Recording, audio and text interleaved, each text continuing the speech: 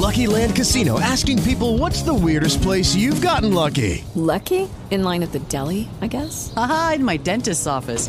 More than once, actually. Do I have to say? Yes, you do. In the car before my kids' PTA meeting. Really? Yes. Excuse me, what's the weirdest place you've gotten lucky? I never win and tell. Well, there you have it. You can get lucky anywhere, playing at LuckyLandSlots.com. Play for free right now. Are you feeling lucky? No purchase necessary. Void where prohibited by law. 18 plus. Terms and conditions apply. See website for details.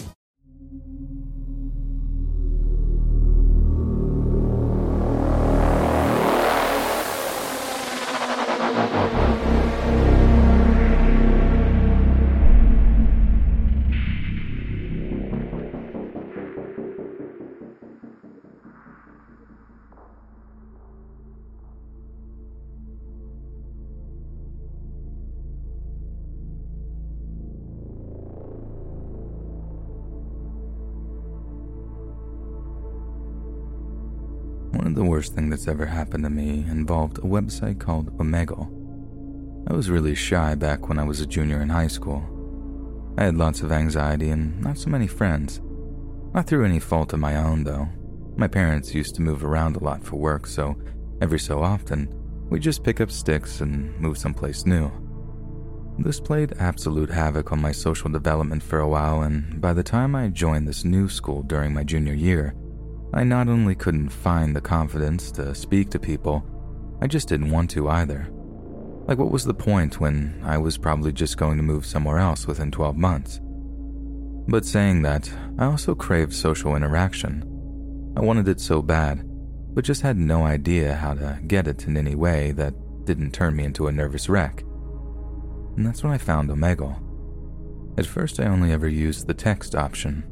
There was no way I was going to put myself on webcam for some total stranger to see. I talked to random internet people about politics, video games, pretty much anything, and after a while, I really started to feel myself kind of coming out of my shell. And it wasn't just text chatting with people online. The thing that did it was being able to learn to take rejection. Every so often on Omegle, someone would get bored and just ghost me.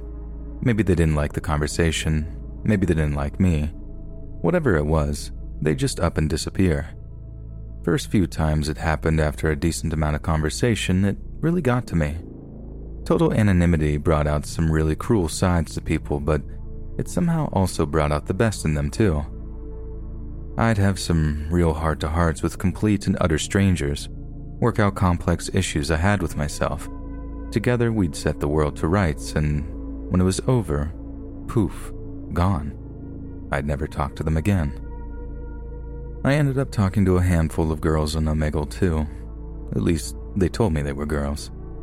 Either way, I got a flutter of excitement the first few times. A couple of them asked if I wanted to talk dirty, but I ended up leaving those chats on account of just not being proficient in it.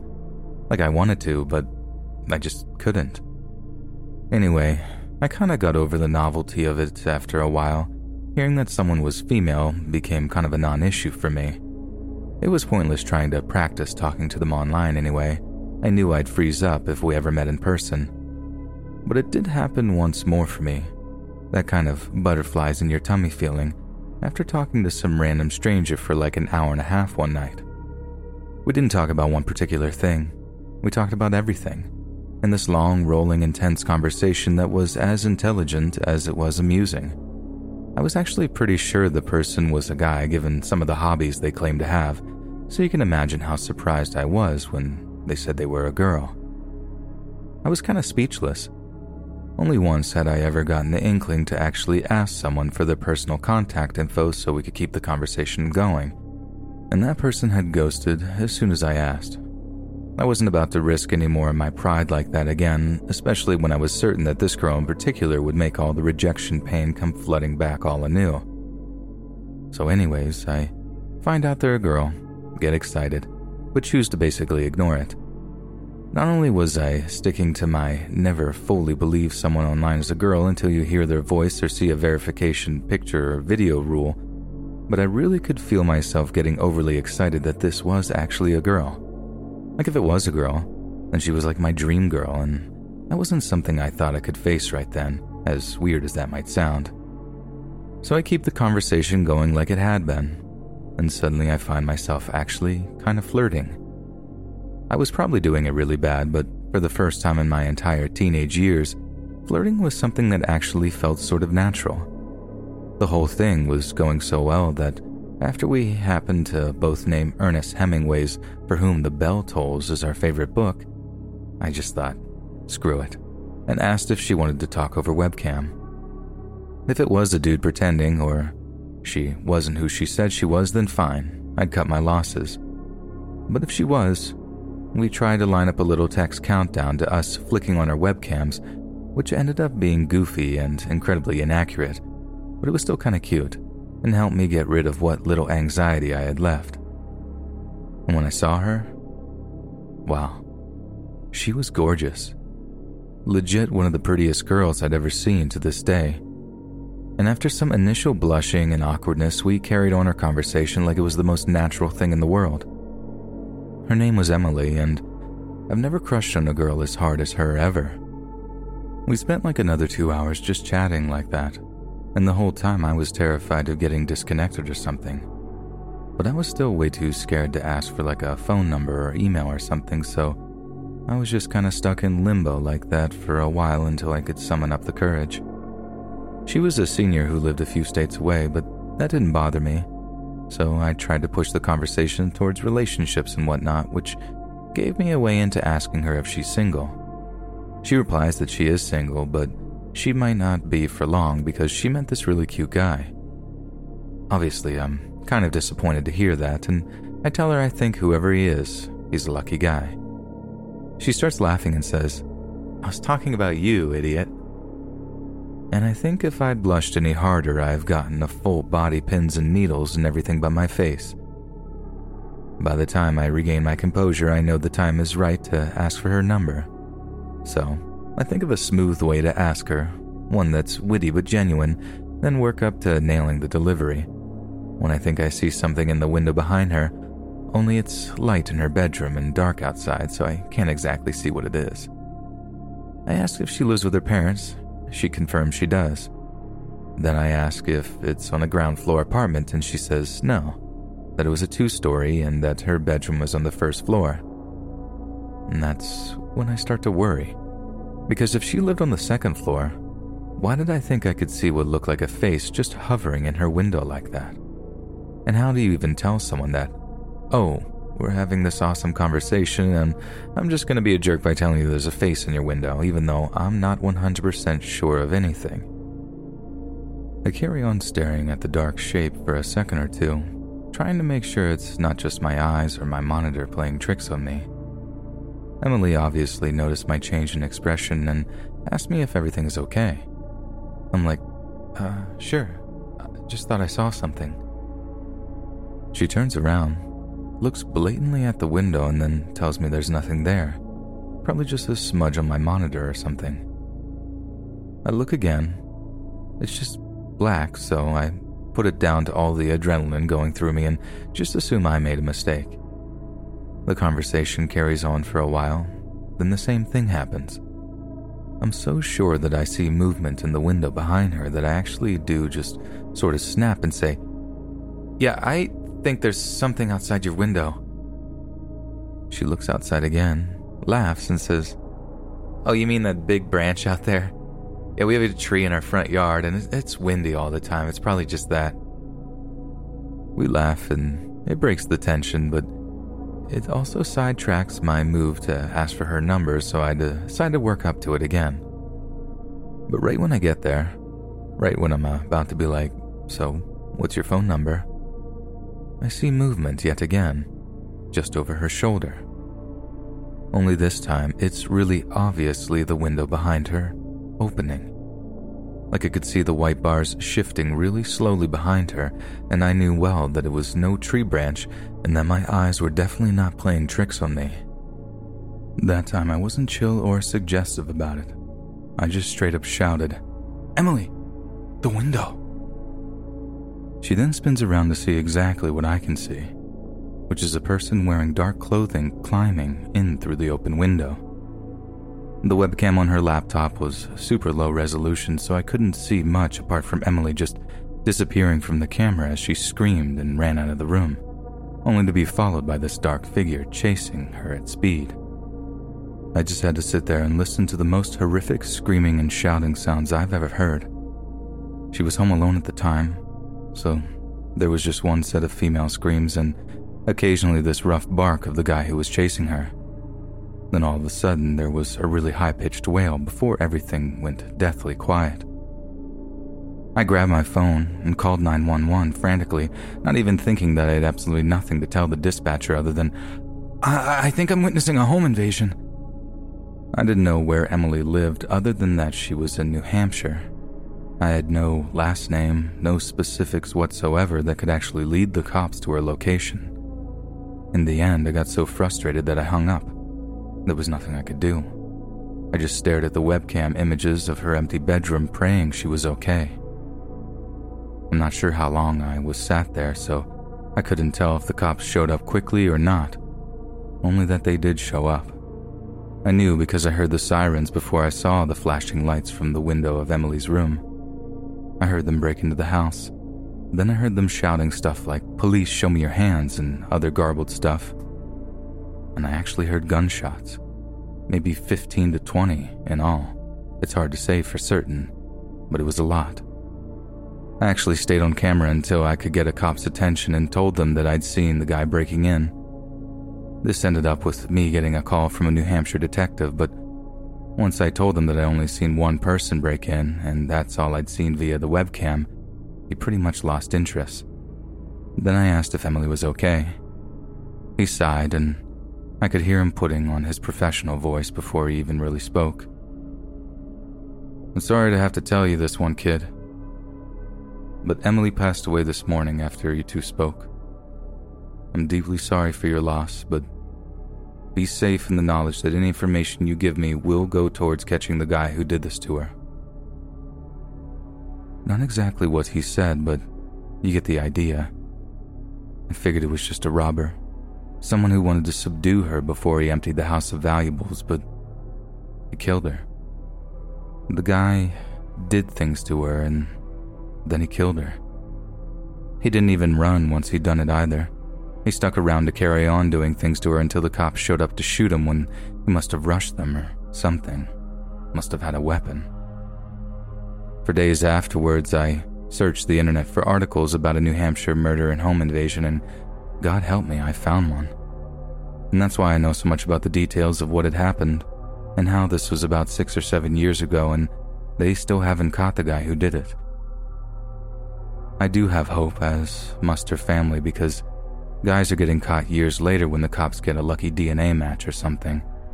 But given how much I got so attached to Emily in that short period of time, knowing that there was so much special spark between us, and then hearing her final scream, that's been something that's messed with me for years. And I still take anti-anxiety medication all this time later. I think my time using Omegle was like the golden years of my social life, because now I'm back to just not getting close to people. Not because I can't or I don't want to. This time it's because I just don't have it in me to form meaningful attachments. But I know just how easily people can be taken away from us.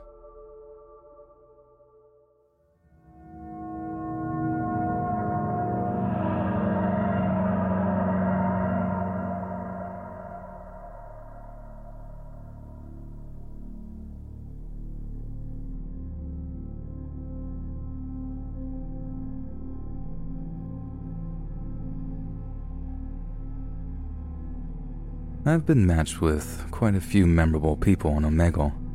It's just the law of averages that if you spend enough time on that site, you're going to meet some pretty interesting folks.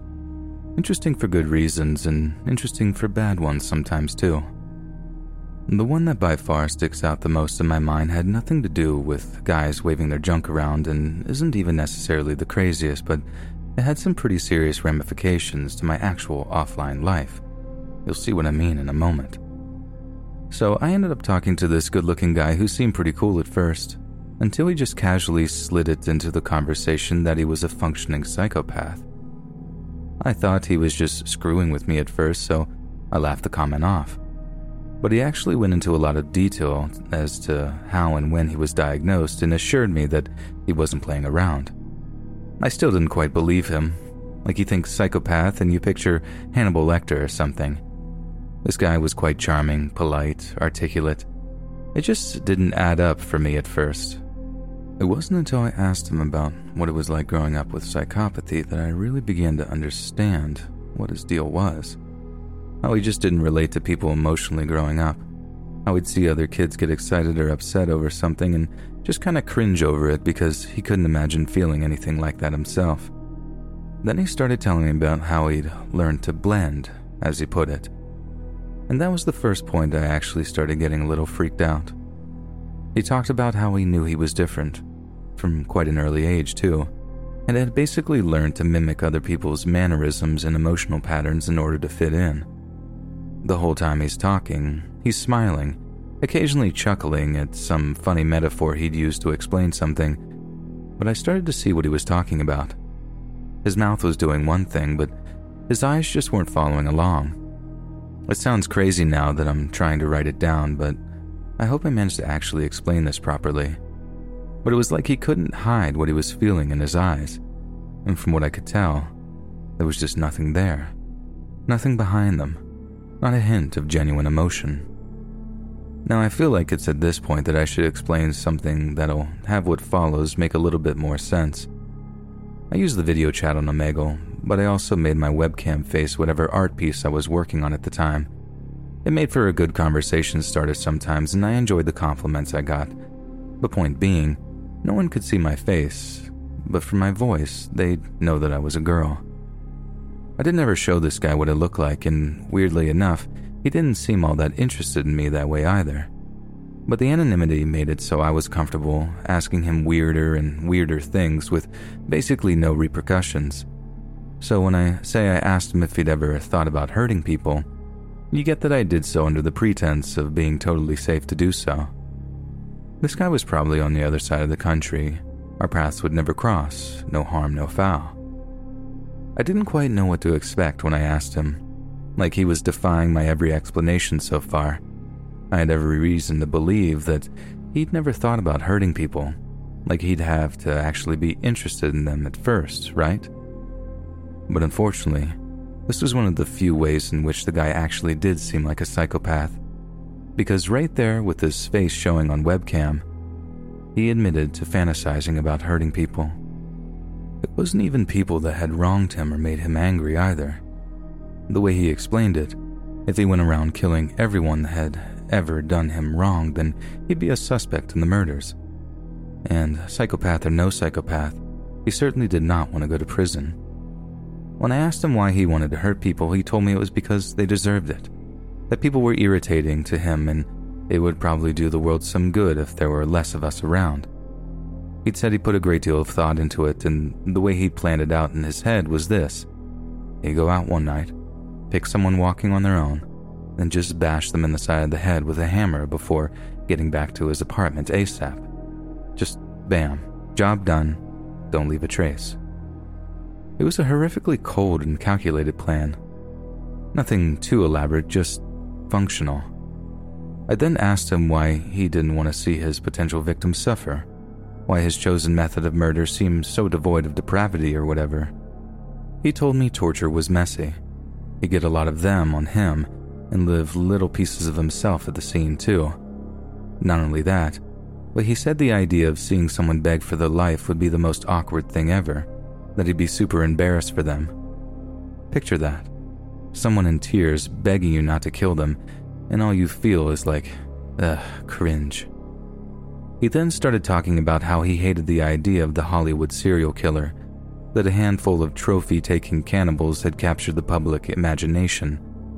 They all wanted to make human skin lampshades out of you after they ate your liver, but he said he didn't need trophies. He didn't want fame or some cool nickname that'll become the title of a movie they make about him.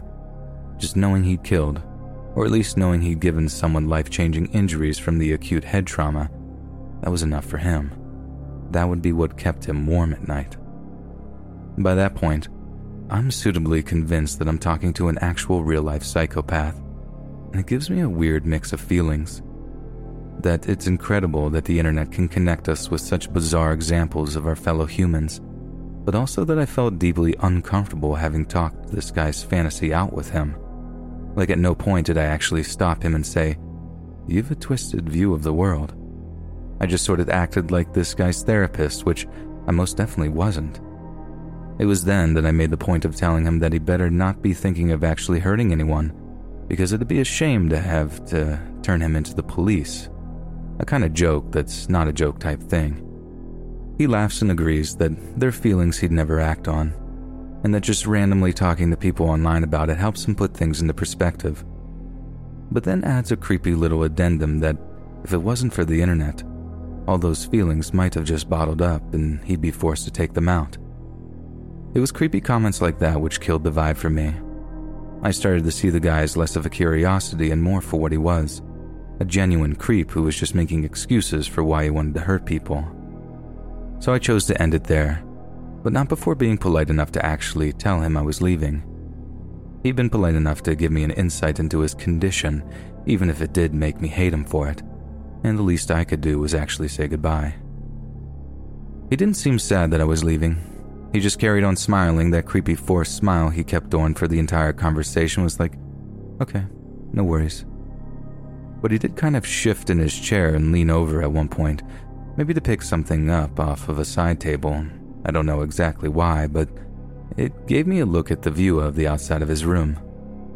I remember weirdly recognizing something about the facade of the building I could see out of the window, thinking for a moment that it seemed oddly like the facade on the one I lived in. But it wasn't until a few minutes after I closed the chat window that it really sunk in. I had to go outside and look again just to be certain, but there it was, the exact same pattern I'd seen. And lo and behold, there was another set of apartment buildings just to the rear of the one I was in. The guy I'd been talking to, the guy who admitted to me that he fantasized about coldly and randomly murdering people in the street, he lived less than a football field away from me. In fact, I was pretty sure I could guess exactly which apartment was his too, at least within a couple of units. That was without a doubt one of the single most terrifying moments of my entire life. And in a weird twist of logic, I found myself wishing I had shown him my face, so that if or when he finally did decide to just snap and crack someone's skull open with a claw hammer, he might actually show me a measure of mercy. But luckily, I never saw the guy around the neighborhood, and I didn't hear of any random hammer attacks ever happening, so I'm guessing the guy stayed on top of his urges. But that made life around that area pretty frightening for a while, just knowing a guy like that was out there. And I suppose there's people like that all over the place, hiding in plain sight, just trying not to act upon their darkest desires.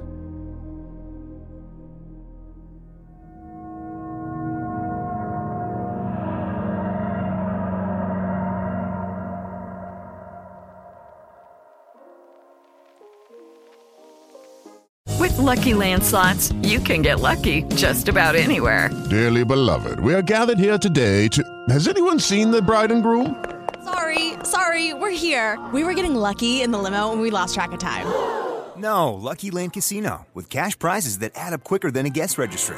In that case, I pronounce you lucky. Play for free at LuckyLandSlots.com. Daily bonuses are waiting. No purchase necessary. Void where prohibited by law. 18+. Terms and conditions apply. See website for details. Okay, round two. Name something that's not boring. A laundry? Ooh, a book club. Computer solitaire, huh? Ah, sorry. We were looking for Chumba Casino. That's right. ChumbaCasino.com has over 100 casino-style games. Join today and play for free for your chance to redeem some serious prizes.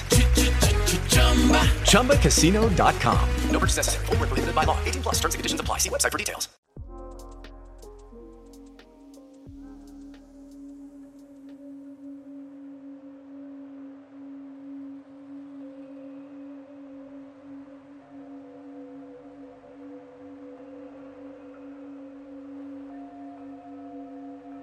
Y'all remember that thing, Omegle? I don't know if it's still as popular as it used to be, or if there's just another version of it that people use, but for those that don't know, It's a website that puts you in a completely random, one-to-one chat room with people, either just text or with webcams too. When I was in my final year of high school, me and my buddies thought it was like the greatest thing ever after we talked 3 rando girls into flashing us one night. So as thirsty as it sounds, that's all we did for like a whole summer.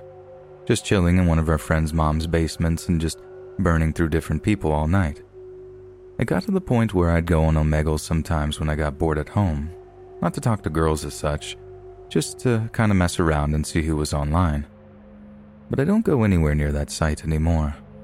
Not after seeing the most messed up thing of my life on there. Something that reminded me that the internet is still a pretty dark place sometimes, and that sometimes you can just happen across something seriously messed up, just on accident. So I have my webcam on, and I'm on a roll of just closing chat after chat. Everyone on that night was either a dude playing with themselves, a lonely weirdo, or someone legit mentally deficient, and I was just about to close that browser window out of sheer boredom when I see something that catches my eye. It's a girl, kneeling in a room lit solely with red lights. My first thought is that I might have gotten lucky, and that I was in for a little bit of a show. But then I saw the plastic sheet underneath her. Now, as crazy as it sounds, I had seen something like that before, when this older woman in a mask had a plastic sheet down and was urinating on whatever the stranger in the chat asked them to. Me and the guys had a good laugh at that one, but it was obvious that the idea was to make us laugh at that time or some other strange interests. But what I ran into that night was most definitely not designed to be humorous. I'm still watching it, wondering who this girl is, why she isn't wearing a mask when she's basically completely uncovered. Whatever was about to happen, though, she sure seemed nervous about it, like she was visibly shaking and trying her best to hide her face, not that she was doing a good job of it.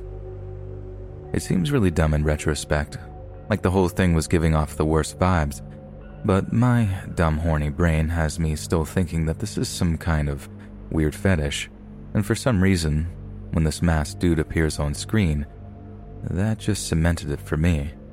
Some kind of weird BDSM thing was about to go down, and I wasn't mad that I was going to be the rando person to get to watch it. The dude walks up to the girl and puts a black bag over her head. She squirms a little, but other than that, I think she's still just nervous. Or maybe she was acting like that as a show for the audience. I mean, heck, maybe the dude liked her to act like that, who knows? People are weird. The dude then disappears from view before reappearing with a cordless drill. He makes a show of this, having a finger on the tip of the drill like a magician would all, "This is a real blade" type thing, and then walks around the back of the girl and grabs her by the head. Only then do I start to realize that this isn't quite what I thought it was, and that maybe, just maybe, I should close the freaking chat before I see something I end up regretting. But there was something about the whole scene, something about the way the guy was acting and how the girl didn't try to run away. It seemed like a setup, like it was designed to freak someone out. Even the red lights were sus, like I remember reading about how old Italian horror movies would tactically use red lights on set to disguise how terrible their fake blood looked. Something about it meant I couldn't look away. So, I was watching as this hulking, bare-chested dude grabs the girl by the head. She's tiny too, and the size difference means his hand is basically wrapped around her entire skull. He then fires the drill up twice to ensure it's working properly, and that's when the girl really starts to panic. It was also, coincidentally, the moment I started to panic too. Either this girl was doing a very good physical acting job, or her fear was real. And if her fear was real, it meant the whole thing was real too. She starts flailing and struggling so hard that the monster holding her had to lock a knee into the small of her back to keep her still. The way they fell, you could basically only see her head and her legs kicking behind them both. Like I said, I was almost certain the whole thing was fake, but the part that made me really doubt that was what happened to the girl's legs when the guy started to push the whirring, spinning drill into the back of her head. First of all, there was the noise. It was absolutely stomach-churning. The sound of what could easily have been metal on bone just grinding against each other. But that could be faked, right? And there was this horrible mix of screaming and the drill's motor whirring, and the girl like grunting as the pain started to hit. But again, could all be acting at the end of the day. What I'm almost certain you can't fake is the way this girl's legs started to spasm when the guy pinning her down started to really push that drill into her brain. They moved in a way that I don't think I've ever seen before, almost like people act in cartoons when they're being electrocuted. I got this sick feeling in my stomach and I immediately closed the chat window before I saw anything else. The whole thing left me really shaken up. Everyone I've explained what I saw to says they think it was faked too. But then again, I'm almost certain that's because I feed them so much info on how it could have been fake and not really on all the reasons why I think it could have been real. I think I actually just want people to tell me that. Tell me, stop freaking out. You fell for some elaborate prank that'll end up on the internet elsewhere. Because the alternative is just way too messed up for me to quantify. And a part of me still does think that I actually did watch a live snuff film that afternoon. I want to tell you guys that I later heard the cops found a body with a drill hole in the back of the head, or even that I read somewhere that it was just a prank, or even like a weird kind of viral marketing campaign or something. But the truth of the matter is, I just don't know. I never heard anyone else talk about the kind of thing I saw on Omegle that day, and I didn't ever go on that site again, so I didn't give myself a chance to catch a repeat performance, so to speak. I just try and tell myself that what I saw wasn't real, and that it was just an elaborate show to scare random internet strangers. That's what keeps the darker thoughts at bay when I'm reminded of it, and that's what helps me get to sleep at night.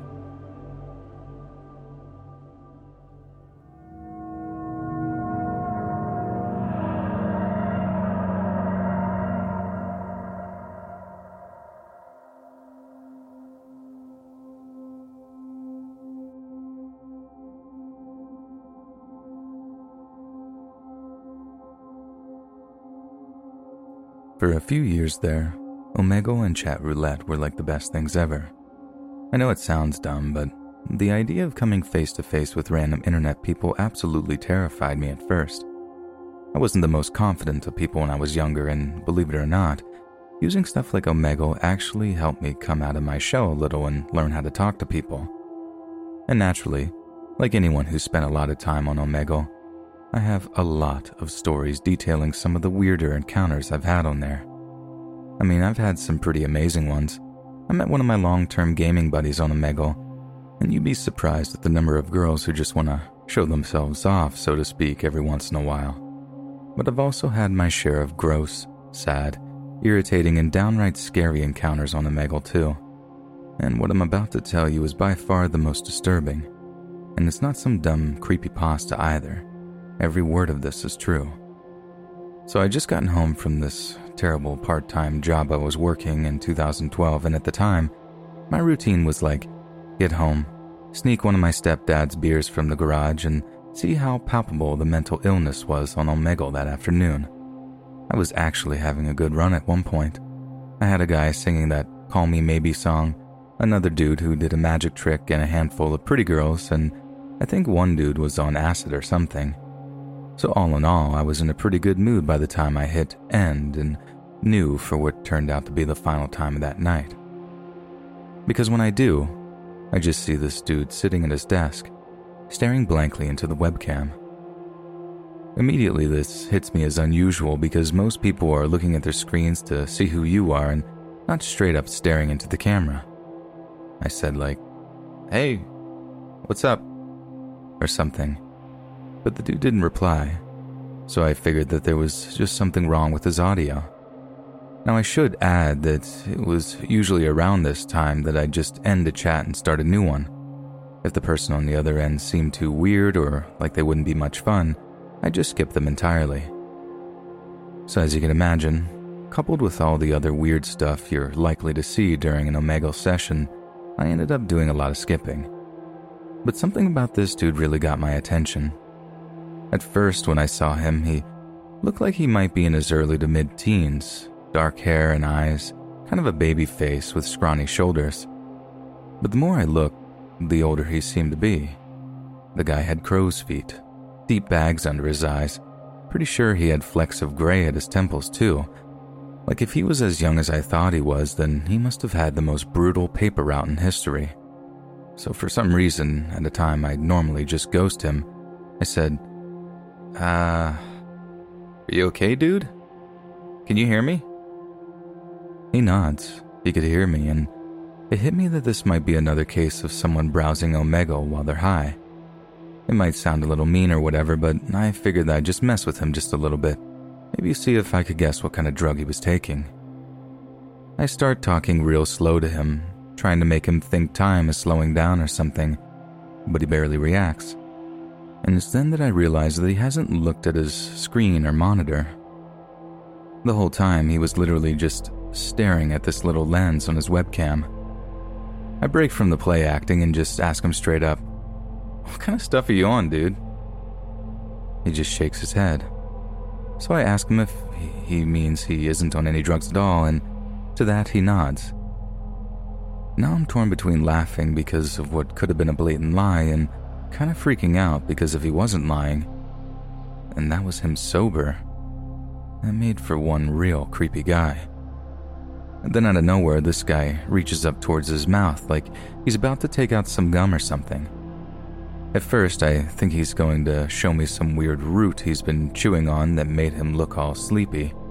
I mean, if there is such a thing, I was just kind of speculating. I know people can get some pretty weird South American plants and stuff from shady websites. But then it becomes obvious that he has hold of his own tooth. His front tooth, I think.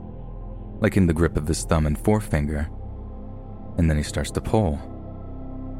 I respond, "Dude, what are you doing?" All calm at first. And then he starts really getting a grip on his tooth, pulling it and twisting it. And I respond, stop! What are you thinking, man?" This all escalates until I hear like a deep cracking sound coming from this guy's mic. He twists the tooth free from his gum as blood starts to pour out of his mouth, then holds it up to the camera like he's all proud of himself. I am full-on squealing at the computer at this point, stuck between wanting to cover my eyes and turn it off, and not being able to look away because of what this guy is even doing. I asked him in like 100 different ways, "Why did you do that? Was it rotten? Can't you go to the dentist?" He doesn't say a word. He just spends a few more seconds smiling with this gap-toothed grin, mopping at the blood on his chin and holding up the tooth in front of the webcam. Then he disappears and I'm left on the new chat screen, just shell-shocked. Nothing has ever topped that for me in terms of just pure creepiness. Like I have so many unanswered questions about that guy, and each time I think I get close to figuring it out, it just opens me up to 100 other questions. I mean, he would have had to have been on drugs to be able to pull his own tooth out like that. I don't think anyone could stand the sheer agony. And it's also the whole idea that it wasn't his first time doing it. As crazy as it sounds, he seemed to just know what he was doing. That he had to twist it and wrench it. He knew exactly how to grip it. And then the sense of pride at the end. It all just gave me this distinct feeling that he'd done that kind of thing before. I didn't see anything else that ever made me react so strongly, and after that, all the random guys just sort of playing with their junk that you'd see didn't seem to faze me at all. Like as long as there wasn't any tooth pulling, it was just water off the duck's back. So, I guess I have something to thank Mr. Tooth Puller for, although saying that it's not something I want to see again. In fact, I hope I never meet Mr. Tooth Puller online, or in real life, ever again.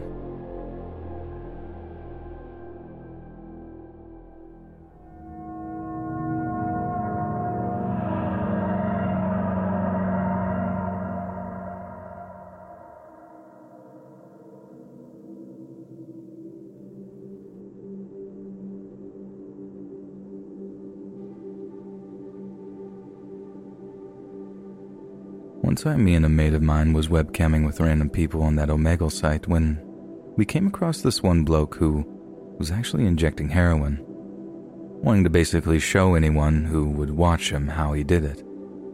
Apparently we were the first people to actually stick around and talk to him.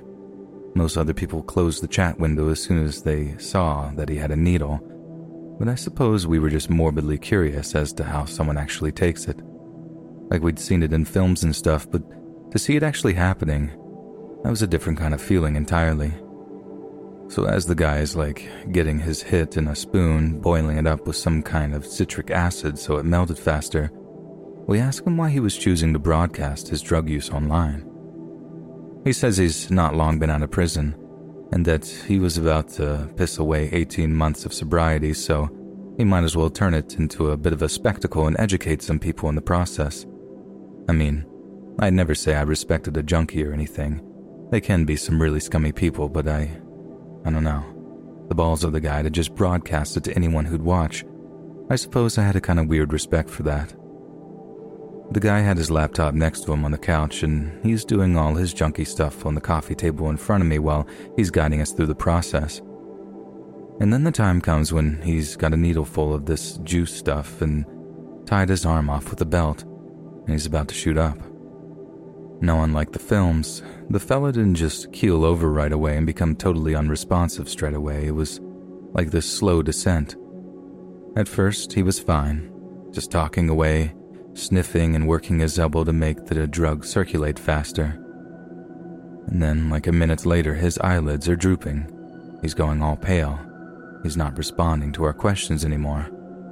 Me and my mate were just watching this whoa. It was kind of a rush at first, if I'm honest. Like we knew we were watching something that we shouldn't be. We were seeing something forbidden.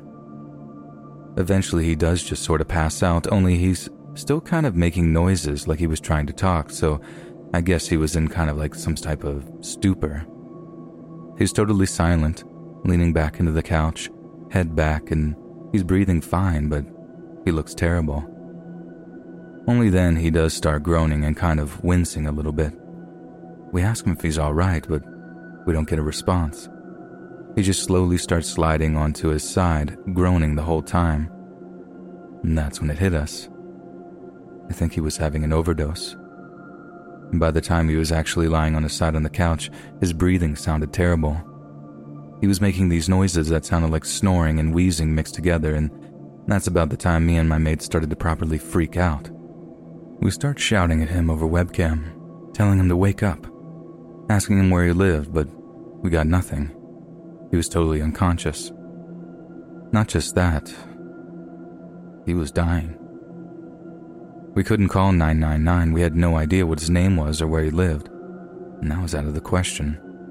My mate suggested getting his IP address or something, and I had absolutely no idea how I'd go about something like that, but I googled it anyway. And in this mad panic, we tried and failed to find a way to get this guy's IP, slowly realizing that there was just nothing we could do for him. I even found out later that even if we did get his IP, it wouldn't have really helped. It would just show a rough location and not an exact address.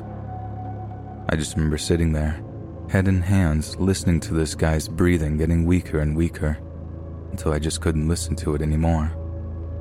I just made this sudden decision to simply close the chat window. It was nothing to do with us. We didn't make that bloke do anything. We didn't make him put that stuff in his arm. But even then, closing that chat window just felt like I'd killed him myself. We were this bloke's last lifeline, and I still sort of feel like we just gave up on him too soon. It didn't keep me off Omegle. I still went on it from time to time after we saw that. A little because I hoped that we'd see that bloke alive and well, even if he was still using drugs. But I didn't see anything that crazy or scary ever again, and thank God I haven't either. I definitely couldn't handle seeing something like that, ever again.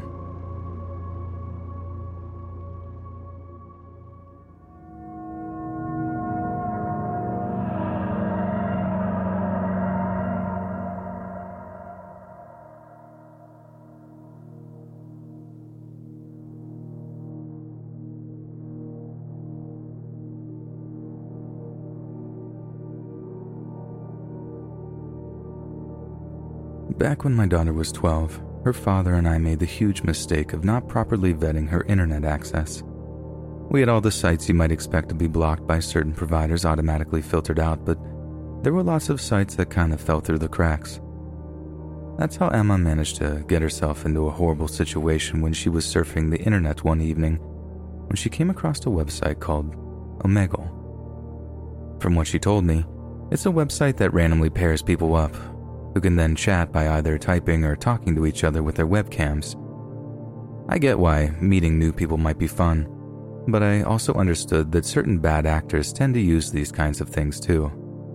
Because one night she came into the living room in a flood of tears. I mean, she was inconsolable. Hadn't cried like that since she was a little girl. Her father and I asked her what the matter was, and it took her quite a while to compose herself enough to tell us. For a good few minutes, she seemed to get just on the verge of being able to say what it was and then just burst into tears all over again. When she finally told us, we understood why.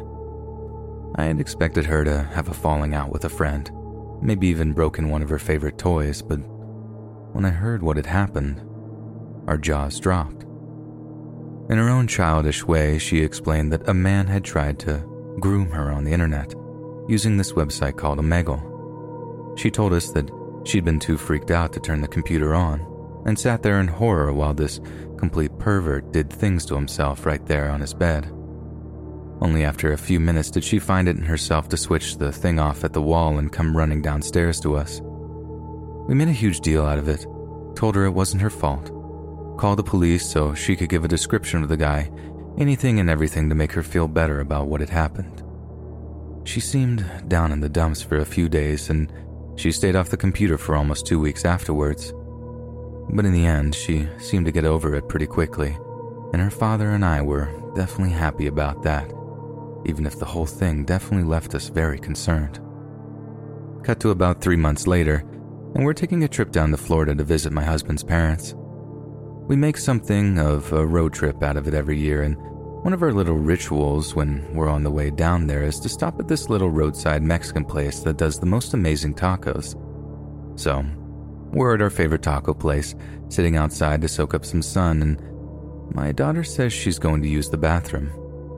She gets up, goes inside the restaurant, and leaves my husband and I alone to eat. Less than a minute later, she comes running back out, looking like she's seen a ghost. We ask her what the matter was, and her only response is, "I saw him." From the way she was acting, there was only one him that she could have possibly been talking about. But at first I'm thinking that it can't possibly be the same guy that had done that to her earlier, just so happening to be hanging out at our traditional roadside taco place. I asked her where she'd seen him, and she said he was just sitting at the bar, and that they'd actually exchanged a glance as she was walking by. My husband goes in to check it out and get a measure of the guy because, no offense, but I know Emma was really shaken up about it, and there's no telling if it was just trauma bubbling up after months of repressing it. She might have just been seeing things, I thought. Only now I realize that's just what I wanted it to be, and not the reality of the situation before us. My husband then returns from inside the restaurant looking really stony-faced. He said he didn't like the look of the guy at the bar at all, and that he matched the description our daughter had given the police to a T. After hearing that her father believed that it could really be the same guy, our daughter starts freaking out. I can tell she's trying her best to keep it together, and she did a really great job of it too, but she was controlling her breathing pretty hard, and I could tell she was at a breaking point. She wanted to just get out of there, and we all started walking to the car when my husband pipes up that he needed to go back inside to pay the check. So for not even 3 minutes, my daughter and me were stood by our car alone. And in that time, the pervy guy must have slipped past my husband without him seeing, because the next thing I know, my daughter sobs out inaudible, "Oh my God, Mom." I look up, and there he is, staring at my daughter from across the parking lot. You think the guy might just play it cool when a girl's parents were around, and he probably did think that we were alone, having not realized my husband was with us. But there he was, bold as brass, leching over my daughter across that parking lot, and he was smiling too. I get out my phone, showing it to him like, do I need to call the cops here? I think I'd have been angrier if I wasn't so terrified too. I doubted my daughter at first, and I felt terrible for that. I still do. But after seeing the look in that man's eyes when he stared at her, I believed her. I believed it was really him. My wordless threat to call someone didn't even make him flinch. He just carried on staring and smiling. I swear he was about to start walking over to us when I realized my husband reappeared from the taco place and basically chased him off. We were okay in the end, and we called the cops anyway to give a very long-winded statement about what had happened over the past 6 months. They'd said they looked into it, but we don't hold out any hope of them catching the guy. I do still wonder sometimes, though, what that day would have been like if my husband hadn't been around to chase that guy away. He was a predator, plain and simple. I could see it in his eyes. And if he'd have gotten his hands on my daughter and I probably wouldn't be here writing this now. I just wonder, how did he find her? Was it pure coincidence? Or did he go out of his way to stalk her?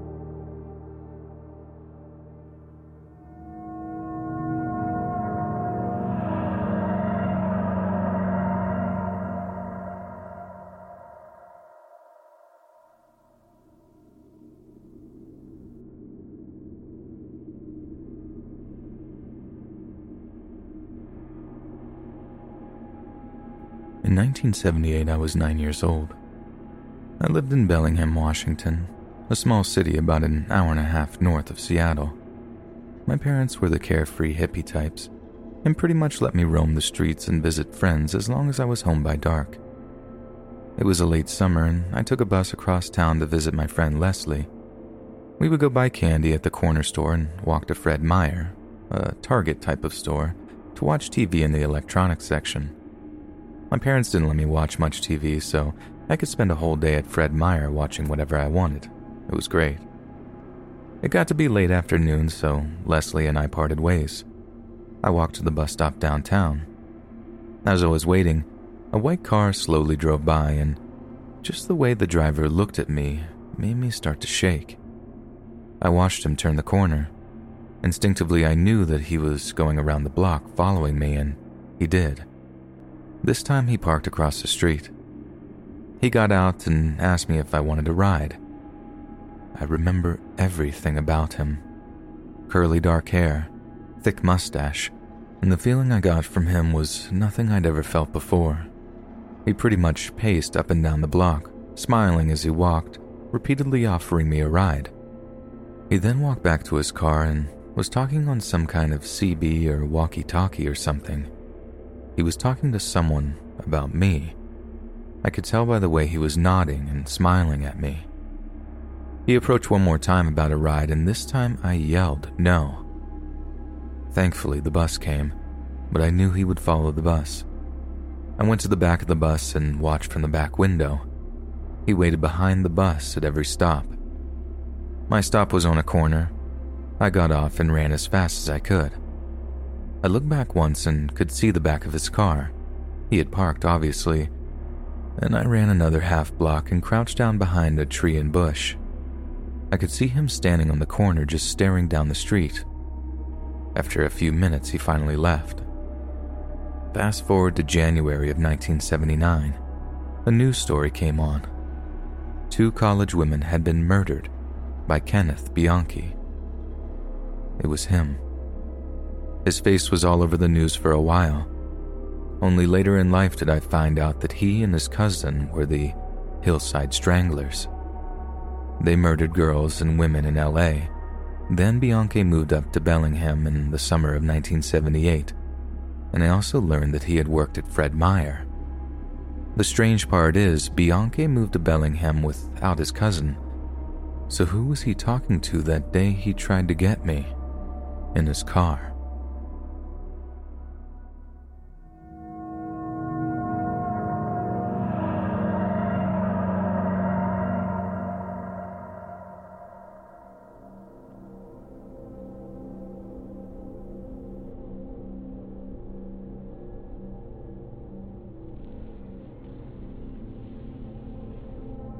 This happened a long time ago. I'm guessing back in 2006, and I couldn't have been older than 4 years old at the time, yet I vividly remember the fear I felt during this encounter. It was an early summer morning and the sun was up, but few people were out. In fact, the streets were practically dead that morning. My mom decided to take my sister, only 1-year-old, seated in a stroller, and I to throw away some garbage at a garbage station. I might add that the garbage station is kind of secluded from nearby houses, bordering one of these deep, dark forests of eastern Sweden. Since I was only 4 years old when this happened, the memories from the incident have faded a lot. However, my mom remembers all of it. She says that upon entering the garbage station, she immediately got an eerie feeling of being watched. I remember that feeling too. I felt creeped out, even though I didn't know why I was scared. I guess I could sense my mom's fear. Walking along that secluded garbage station, my mom suddenly stopped and told me, saying my name, "Hold on to the stroller as hard as you can and don't let go, no matter what." That's my most vivid memory I have of this, and I don't think I'll ever forget those words. I'll at least never forget how they made me feel. It was as if my blood turned to ice. I just froze. My mom sounded stern, but even a toddler can sense when someone's scared out of their mind. My mom was definitely afraid of something. The rest is just a blur. I don't remember much apart from the aforementioned, so I'll let the rest of the story be told from the perspective of my mother. And this is the recollection of her experience recalled to the best of my abilities, but not my own words. Not far from where we were standing, a truck was parked with a man seated in the front. Nothing unusual. A lot of truck drivers stopped to rest by the side of the road, but this man was staring, and he wouldn't stop. He stared right at me, examining my body with the determined gaze of a predator. Gluing the three of us in his sight, he truly seemed pleased by the fear he'd instilled in our faces. In his eyes, there was something else, almost as if they didn't belong to a human, but rather some sort of creature on the savannah. I felt like prey stuck in the claws of a lion, and I just couldn't move. Then when he smiled at me, I remembered that dead smile, those cold, calculating eyes, the way he licked his lips, almost as if to say, "I could kill you if I wanted to." I believe this was the point in time, into the strange encounter, when my mom told me to hold onto the stroller, to hold on tightly and not let go. My mom was a small woman, 160 centimeters, weighing only about 45 kilos, which is about 5 foot 100 pounds, and she could easily have been overpowered by the overweight man in the truck. My mom later admitted she was afraid he'd jump out of the truck and knock her out, possibly assaulting her or even kidnapping me or my 1-year-old sister. We bolted out of there and didn't throw away much garbage that morning. We just turned around and walked home as fast as a mom can do with a stroller and a 4-year-old toddler by her side. We've never talked about what happened that day, and up until very recently, that incident has always lingered somewhere in the back of my mind as that weird thing that happened when I was a child. And every time I walk past that garbage station, I get a weird feeling in the pit of my stomach. As previously mentioned, this happened around 2006. Fast forward to 2008, the face of a 10-year-old little girl called Engla was printed across the front page of every newspaper in sight. She had been abducted, assaulted, and murdered. And the perpetrator was an overweight truck driver named Anders Eklund, now known as one of Sweden's most infamous killers. Anders Eklund was charged with the murder of Engla, alongside the assault and murder of a woman named Pernilla. He's also suspected of abducting another little girl who's still missing, making him a predator of young children, a serial assaultus, and a murderer. My mom says that when she saw Eklund's picture in the paper, especially when she saw those cold, familiar eyes, she knew he was the man from the garbage station that early morning all those years ago. Thinking how my mom, or my sister, or me, or all of us could have been victims, it sends chills up my spine. Anders, even though you're behind bars now, I pray to God I never have to see your eyes again.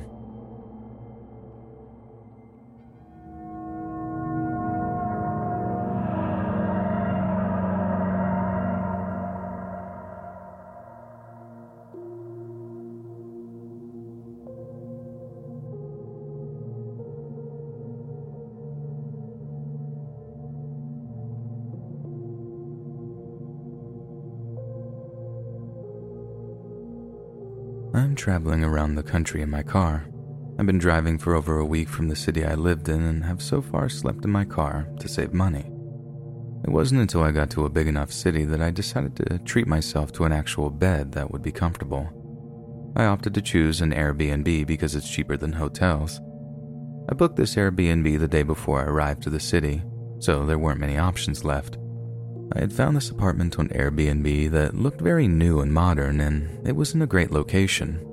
The price was decent for its location, and it almost seemed too good to be true. The downfall was that it was listed as a new listing and had 0 reviews. I figured that the price was low because it was a new listing and decided to give it a shot. Must be legit because it's Airbnb, right? When I got to the apartment building, it was older looking than I expected. I later found out and realized that my Airbnb was most likely the only renovated apartment in the building, and the building seemed to be in poor condition. It looked more like a dorm hall rather than an apartment building. Anyways, I let it all slide because I wasn't paying too much attention, so what could I expect? The apartment itself looked like the pics, so that was good enough. Everything went well for the first 2 days. As a female traveling alone, I always make sure to be safe. I don't go out when it's dark, and I always lock the door. Every single lock, including the chain thing. Anyways, on the 3rd day, I was out all morning and came back to the apartment to change to head to the beach. I had again locked the door, including the chain. I was in front of the door watching TV while changing when the door suddenly unlocks and someone opens the door. I'm beyond lucky that I had put the chain lock on the door, or else it would have opened all the way. I was naked and no one else was supposed to have the keys. My first reaction was, "Excuse me?" And I closed the door right away, locking it again. I came from the back of the door and did not look or see who was opening it. I sat in front of the door, scared and shocked. Realized that this person could technically still get in here since they obviously have the keys to the apartment. At first I thought maybe it was the owner coming back after I checked out. But I was not supposed to check out until the following day, so it wasn't possible. After crying for a few minutes, I recuperated myself and called the owner and told her what had happened. She told me that no one else should have a set of keys other than her and I, and that she's at work and it wasn't her. I was scared to stay in that apartment because someone could come in. I didn't want to leave because I had all my valuables there. It was a lose-lose situation. I then called my dad, who told me that it was not okay that someone has the keys and that she needs to take care of this ASAP. So we talked to her and she told me that she will be there shortly with a locksmith to change it and give me a pair of new keys. She then proceeded to tell me that she had only had this apartment for 6 months and that before I stayed there was only one other Airbnb booking. She also mentioned that it had been sitting empty other than those 2 bookings because she had been renovating the apartment, which now makes sense why the building looks like absolute trash and doesn't match the apartment. She told me that the only possibility for who that was could be the previous owners or someone related to them. But isn't that illegal? That possibility in theory really messed with me. How is it possible that I was gone all day every day and the 10 minutes I was home during the daytime, someone just tries to barge in? Did they know I was there? What were they coming in for? If this apartment has been sitting empty for half a year, maybe they did this frequently. Or maybe they saw me coming in and tried to do something to me. These questions are constantly on my mind. I just know I'm lucky that I put that keychain on the door, or else I don't even want to know what else could happen. Needless to say, I won't be leaving a good review and I won't be staying in that Airbnb that has no reviews or seems potentially too good to be true.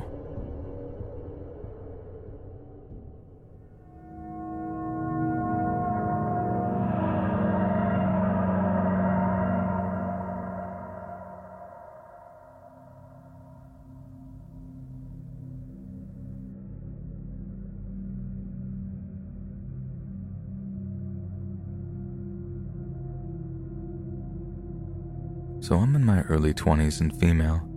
I moved out on my own for the first time about 2 years ago. I haven't had much to do with any of my neighbors, and I've always been slightly uneasy to the fact that no one around here is looking out for me. If anything seems off, no one would notice or do any investigating to make sure I'm alright.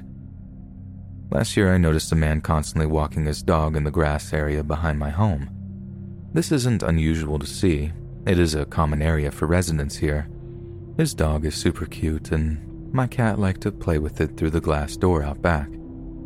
They would just chase each other back and forth and put their paws up to the glass and such. It was real cute stuff. Well, one day I was outside and his dog came running up to my porch with glee to get pets and say hi to his kitty friend.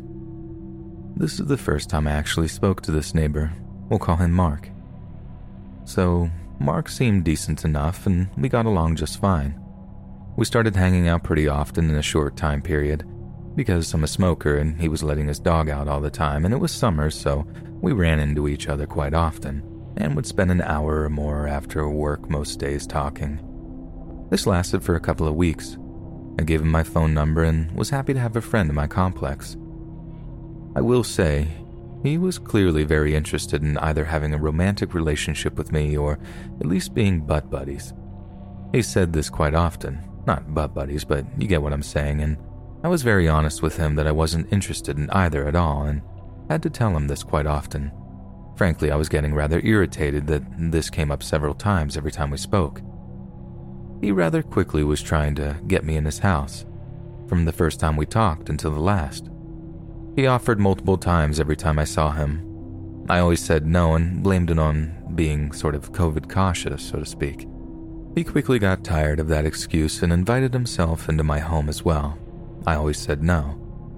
One day he came out while I was smoking with a bottle of wine and a couple of glasses, saying I had to try this stuff because it's delicious. I instantly noticed that the seal was broken on the screw bottle cap, but doesn't seem like anything was drank. The bottle was filled to the brim, which I also thought was a little odd because usually wine isn't filled to the tippy top like that. So he pours us a couple of drinks and doesn't drop a beat in telling me to take a drink. I felt very uncomfortable, but didn't want him to feel like he was being accused of anything when he's just trying to be a nice friendly neighbor. After all, he poured himself a glass of this very same stuff, right? Well, my mama still raised me better than that, so I totally faked a sip and said it was good. After any sentence either of us said, he would again tell me to take a drink. I told him I don't really drink, so I'm pacing myself, but did say that I noticed that he hadn't drank any and to please go ahead. He didn't reach for his glass right away, but in the middle of speaking, he reached for his cup and knocked it over, spilling the wine into the grass. He brushed it off rather quickly and told me it's my turn to drink now. I said, "But you still haven't drank anything. You spilled your drink. Pour yourself another glass. I don't want to drink alone." And so we did. He still didn't drink anything. He did tell me a few moments later to drink mine. I told him that he needs to catch up, and we basically just kept doing that in circles. He reached for his glass again, and guess what? He spills it again. Wine is all in the grass now. Then he told me to drink. At this point, I'm done. Too many red flags are literally screaming at me to get out. I'm honest with him that this seemed really sketchy, and I didn't trust the drink because he's refusing to drink any, but is way too eager for me to drink mine. He told me he was just clumsy, taking it slow because he doesn't drink a lot, but he has seen me have friends over taking shots and drinking beers and wine, so he knows I'll handle it better than him. Yet another red flag is raised. So he's been watching me? Huh. I think it's important to mention that our complex is huge. He used to work here and knows the maintenance crew, and he doesn't live particularly near me. He's about half a block away from me and cannot see my windows or yard from where he lives, and has a few different common area yards closer to him that he could use for his dog. So I told him I'm flat out not drinking anything because of how this all seemed. He once again pours himself a glass and once again spills it. There isn't much left in the bottle at this point. I pour the remaining wine in his glass and tell him to drink with me on 3. We raise our glasses, and to my amazement, he actually takes a drink, and I just spilled mine into the grass. Whoops. He comes out about 2 nights later while I was smoking and instantly starts complaining to me that I wouldn't date him or hook up with him, and he doesn't know why all girls are like this. He starts getting really loud, shouting at me, asking me what the problem with him was, that I won't do these things. I told him that I've been honest with him since I met him and that I'm not interested, and that it isn't him specifically, I'm just honestly not interested in that from anyone right now. He still shouted at me and started complaining about his ex and her dog. Yeah, her dog. Then proceeded to tell me that he used to abuse that dog, and went into really graphic detail about how he wouldn't feed or water it because it used the bathroom in the house, and how he would kick it really hard. And I'm horrified at this point. I'm sorry if I triggered anyone by mentioning that, but it was just so terrifying, especially considering this whole time he's telling me this as he's playing fetch with his little dog. His dog always seems scared of him, and I had even pointed that out in the past, and he said that his dog's previous owners were abusive, so he's just very scared and distrusting. The dog was always very excited to see me, though, and would cuddle up with me and stay by me, so I always thought that I was extra special, but with that knowledge, I just think the poor guy is currently in an abusive household.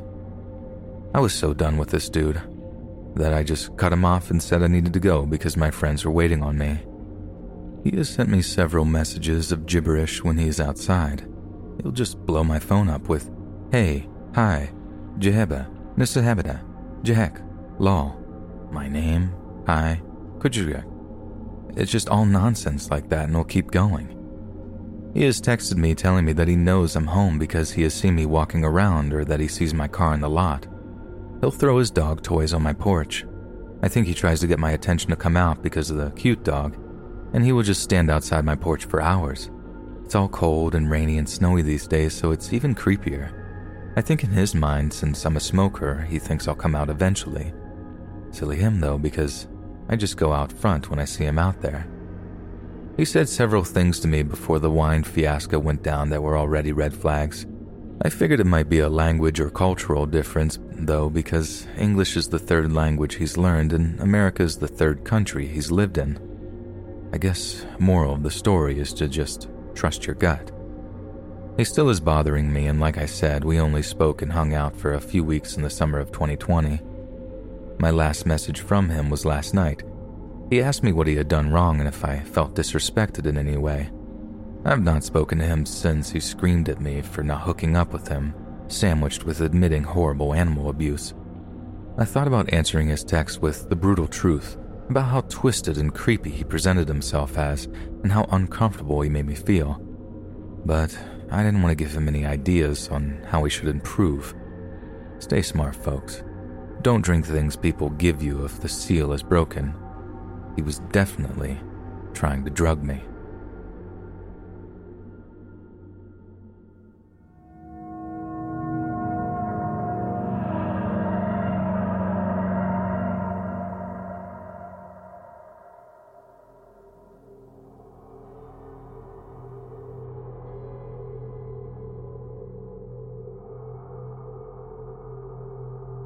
When I was a child, around 10 years old, female, my parents ran a construction business.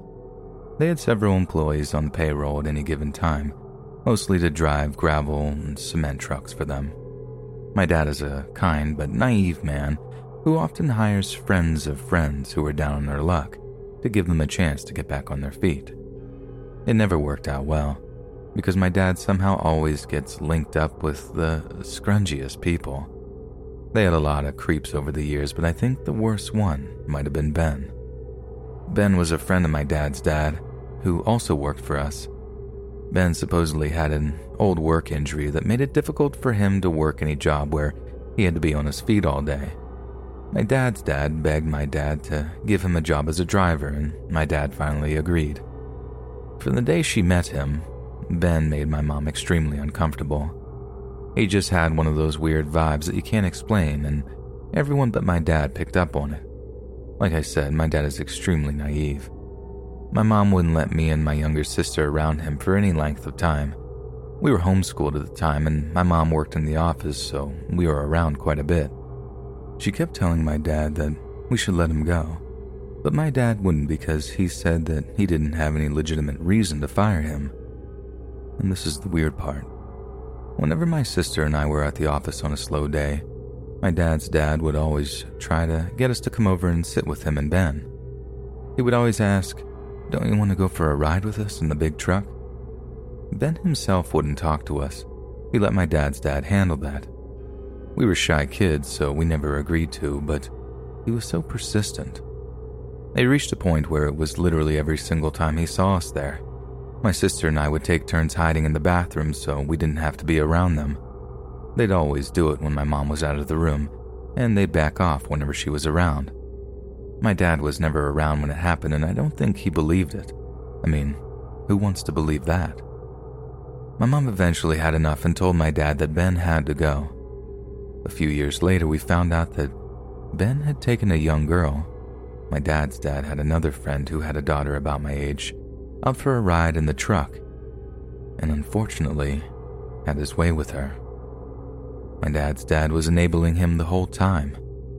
I shudder to think what would have happened if my mom hadn't watched out for us. Yes, I believe that my dad's dad was in fact the same way that Ben was, not just an enabler. And I deep down think my dad absolutely knew.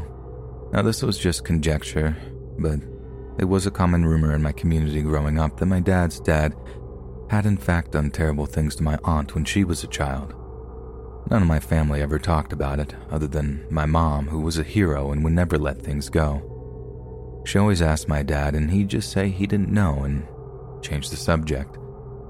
The fact that he didn't immediately jump to defend his father against accusations that serious is an immediate red flag in my opinion.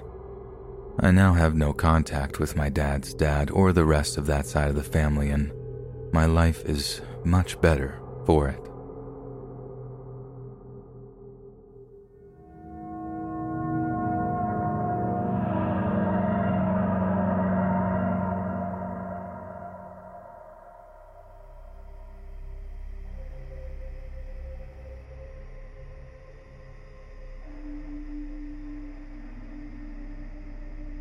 I live in Finland in a fairly small city, and this happened to me a year ago when I was 14.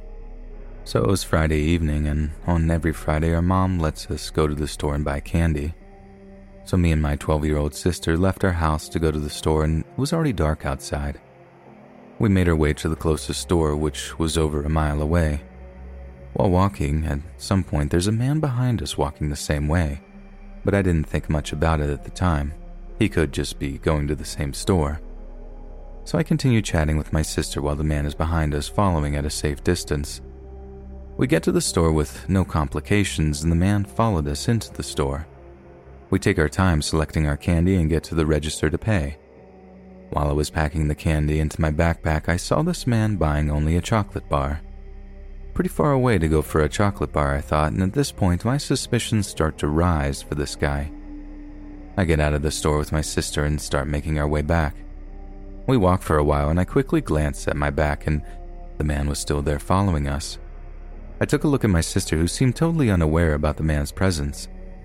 We continued our walk, and up ahead of us was an unlit dirt road that continued for a good part of the trip, so I look at my back again, and there's the man still about 60 feet away. At this point, I was almost certain that he was following us because on our way to the store, he didn't walk this part of the way behind us. The dirt road goes through a forest, and it had a curve at the start of it.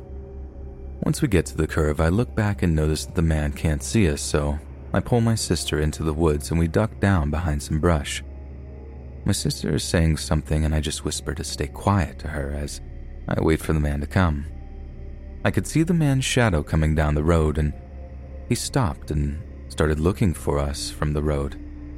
He walked back and forth, and now I was certain that he was following us that entire time.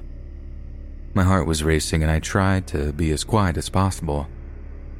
Thankfully, this man didn't find us but continued running forwards. We stayed in the forest for a while before getting the courage to come out. We walked the rest of the way home with no problems and get to our house. We eat our candy and have a good evening, but it really did bother me for a while, and especially my sister. Thinking about this still gives me the chills, and the thought of getting caught in that situation again creeps me out, and I really try not to think about it.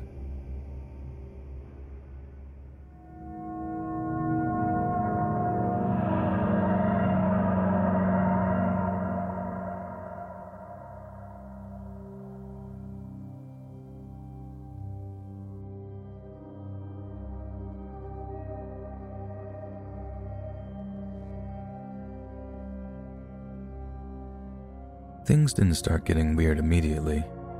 I'd been in my new place at least 4 months before I noticed anything. At the end of 2017, I was given a promotion and had to move to a new city. I was fortunate in that my company located the duplex for me. They also went as far as paying the deposit and first month's rent.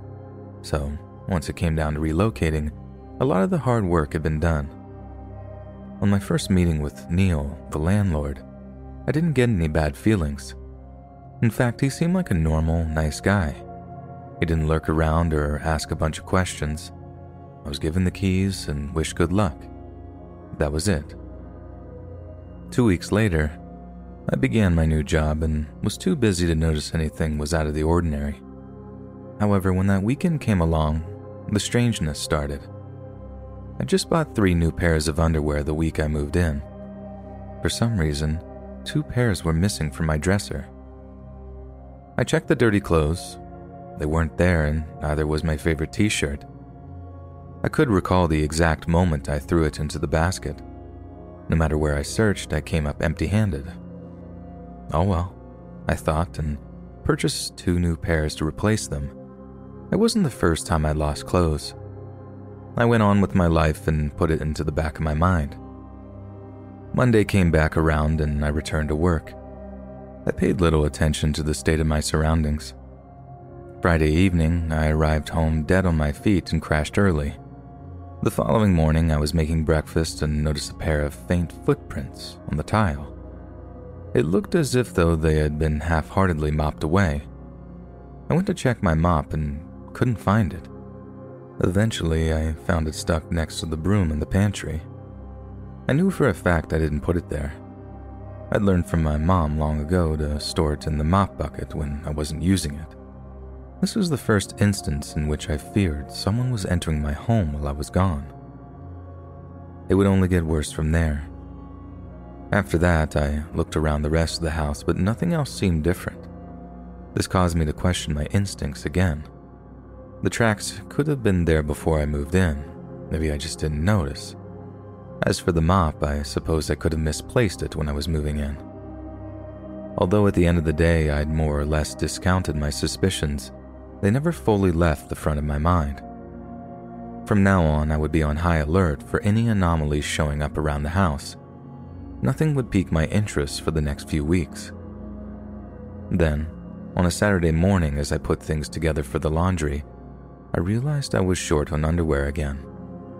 Now, I was missing 3 pairs. 2 of the new ones and a pair I'd had over a year or more. All the doubt I'd had before was gone. I was sure somebody was stealing my clothes. There were no signs of forced entry.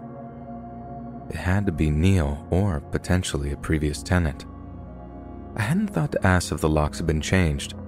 I didn't rule out the prior resident, but my gut told me Neil was responsible. Before I went to the police and accused a possibly innocent man, I needed proof. I did some research and found out about motion-activated cameras. I ordered 2 from Amazon and placed them in different rooms. These things weren't any bigger than a book of matches, so I was fairly confident that they'd go unnoticed. All that was left was the wait. A week passed and nothing showed up. Another with the same result. I was beginning to believe that I was imagining it all. At the end of week 3, I didn't hold much hope in finding anything. That Saturday afternoon when I plugged it in, I wasn't even really paying much attention. Then the pictures loaded, and I almost choked on my soda. One by one, my intruder showed himself. When I finally got the clear shot of his face I've been waiting for, a feeling of extreme disappointment filled me. As I feared, Neil was indeed the trespasser. Not much else really showed up on the first camera. A sickening feeling of dread overcame me as I brought up the photos on the second. The first few didn't show anything I didn't already suspect. I continued to watch as he carefully searched through the drawers. The real bad stuff came when he opened the hamper. I wasn't prepared for what I was about to see. As he began sniffing the first pair of underwear, I was confused. But when he did what he did next, I almost retched. I fought against this urge for quite some time. Fortunately, he didn't go any further, if that's even possible. I managed to make it through to the end where he put the now soiled underwear into his pocket and walked out of the frame. I'd gotten what I'd asked for, and now I regretted it. Not only was I about to lose my home, I had to let a group of total strangers see perhaps the most embarrassing secret of my life. Regardless of my feelings, I had to finish what I'd started. Monday morning, I called in sick and drove to the police station. After filing my complaint, I returned to the house and began transporting my things to storage. Luckily for me, I hadn't yet unpacked most of my stuff, so I was finished before midnight. I checked into a hotel near work and waited for everything to blow up, and it didn't take long. I was at my desk that Wednesday when I was notified of Neil's arrest. He made bail that same day, and things went quiet for 6 months or more after that. In the interim, I worked and searched for a new place. I was fortunate to find an apartment within the month and moved in on the first of the following one. The day I'd been waiting for had finally arrived just as the first buds broke on the trees. Neil had accepted a deal from the district attorney for a fine and 6 months in jail. It turned out he had done something similar to another woman and gotten off with a slap on the wrist prior. I was happy with the result overall. Honestly, I was just happy to get away from him. And in the time since, life has gone back to near normal, except for one thing. My sense of security in my home has taken a hit. In a year and a half, I've lived in 3 separate places. The day I get my keys, I spend hours searching every nook and cranny for cameras, microphones, and any other peeping device you can think of. I also change the locks almost immediately just to ensure I'm the only person with a key. If a situation comes up that a repairman has to fix something, I insist on being present during that time. I guess you could say my sense of trust has been destroyed, and you might be right. At least this way, I know my underwear will be where I left them when I get home.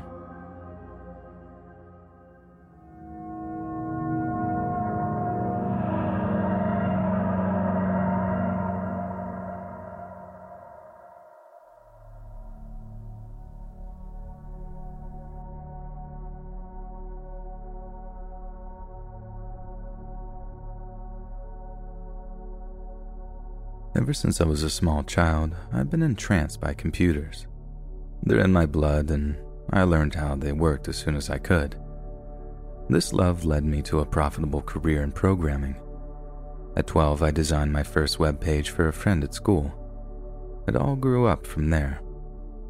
I was making over $25,000 a year by 14. I've been setting aside money for college for some time. However, at 16, I used a hunk of it to buy my first car.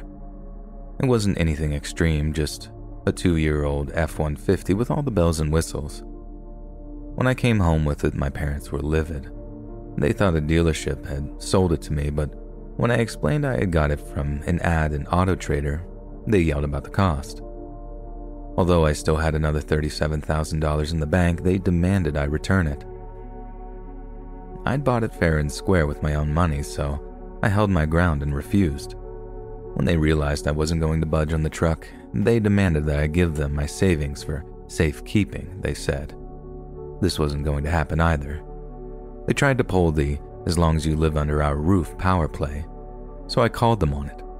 I grabbed some clothes and my computer and took off. That first night, I pulled off on a deserted back road and slept in my truck. During my breaks at school, I looked through a couple of sites like Craigslist and Facebook for any rooms for rent locally. At lunch, I found a listing on Facebook that caught my eye. I sent the OP an email. She returned my message, and we set up a meeting later in the day. When I arrived, I was taken aback at the woman's age. She had said she was a widow in her email, so I naturally expected a grandma. The woman that met me at the door couldn't have been over 40. I was concerned she'd know that I wasn't 19 like I said. Fortunately for me, I bought a fake ID online the year prior, and when she asked me for proof, I showed her that. She must have believed me. When I told her I wanted the room, she gave me a piece of paper to sign and took my money. It was that simple. Just like that, I had a place of my own. I was elated to be out from under the thumbs of my folks. I went out that evening and bought myself one of those mini fridges and stocked it with Red Bull. In my mind, I was grown up and nobody was going to have control over me ever again. For the sake of the story, I'll call my new landlady Darlene. Darlene was under the belief that I worked in IT at a national mortgage company. This made leaving for school every morning easier to explain. I'd come back every afternoon and spend the rest of the evening in my room. One afternoon, after I'd been there for about a month, Darlene asked if I ever ate. Of course I did, but I was living off of prepackaged garbage that I didn't have to cook. As soon as she found this out, she insisted that I let her cook me dinner. I was missing my mom's cooking, to be honest, so I accepted her offer. Before I knew it, she was doing this every day. I felt a bit guilty, like I was taking advantage of her kindness. She seemed to love doing it, so I assumed she missed her son, who was off at college, so I held my tongue. Then things got weird. One evening, I just finished eating and she returned from the kitchen. I was about to get up from the table and she walked up behind me. With no warning, she started massaging my shoulders. The situation was a little uncomfortable, but the massaging did feel good.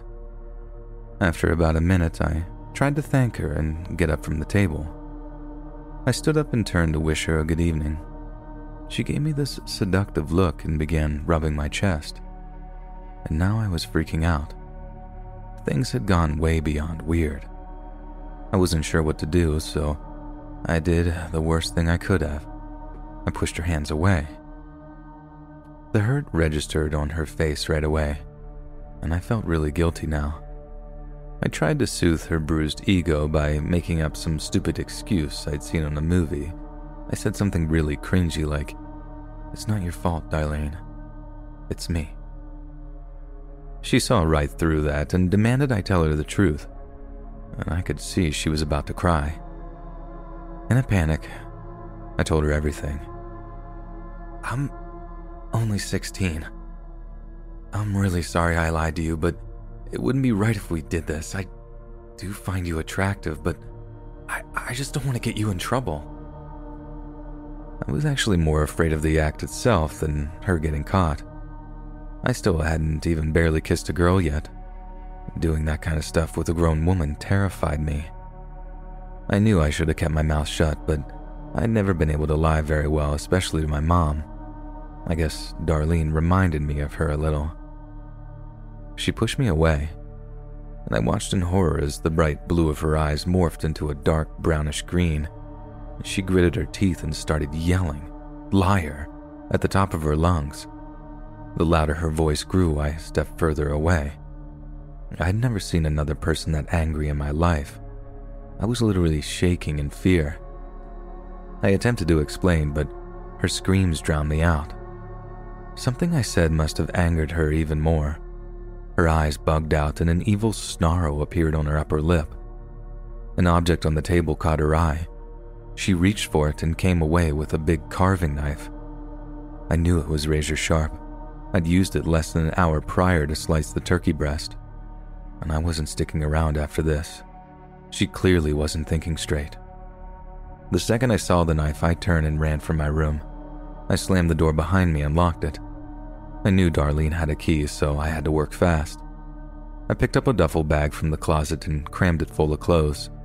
With the bag under my arm and my laptop in the other hand, I hopped out of the window and ran for my truck. I sped away, still shivering in terror. So now, I was homeless once more. I pulled over into a nearby park. After an hour of brainstorming, I remembered a senior that had his own place. I called him and got the okay to crash on his couch. That's where I slept for the next week.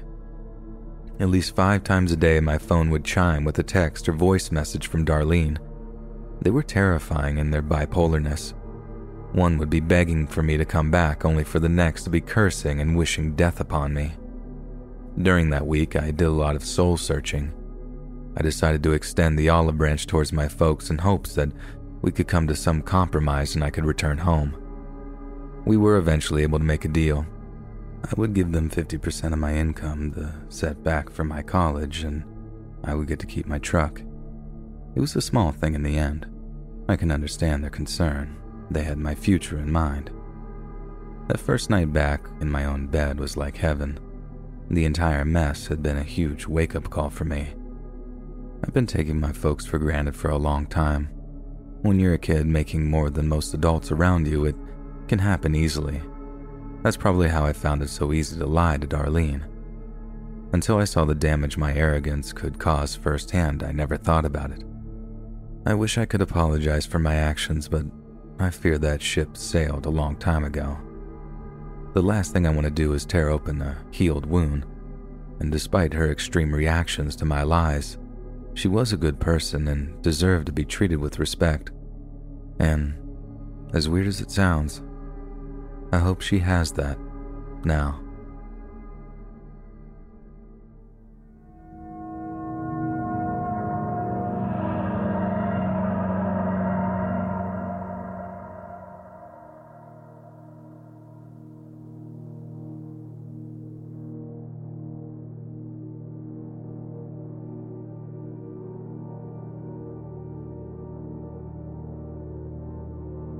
Almost 10 years ago, I had paid off my mortgage and was looking for an area to invest in. I did a boatload of research, then forgot it all and bought a 2-bedroom house around the corner from me. After 6 months of renovating, I decided to rent it out. I chose a 50-year-old woman and her son to be my first tenants. She was a normal, hard-working widow, and her son was a quiet but well-mannered young man. They leased the house for a full 10 years, and I never once had any trouble with them. Then, out of the blue, I received a phone call from the mother letting me know that they wouldn't be re-signing the lease. I inquired if there was anything that I could do to make her change her mind, but she said there was not.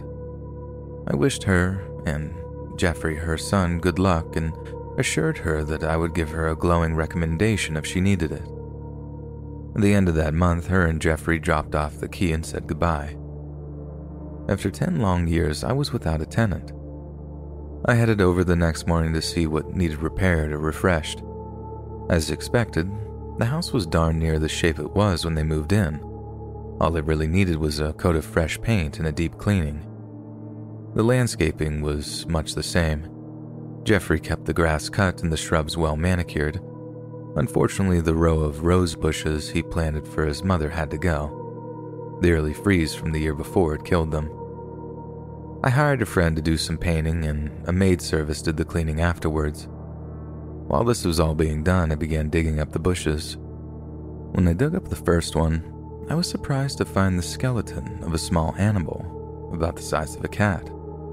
I figured it was more than likely once a pet of a former owner. Being an animal lover, it was a bit of a somber moment. I grouped together all the bones I could find, placed them into a small box, and reburied them. I said a short prayer, redonned my hat, and moved to the next bush. At the bottom of the next hole, I came across a black trash bag. For a split second, I got a crazy idea that it could be buried money. I cut it open, and an awful stench hit me in the face. On closer inspection, I saw that it was another small animal, this time a little dog. I figured it couldn't be that old, maybe 5 years. Now I was starting to grow suspicious. I knew for a fact that Jeffrey and his mother never had a single pet, especially a dog.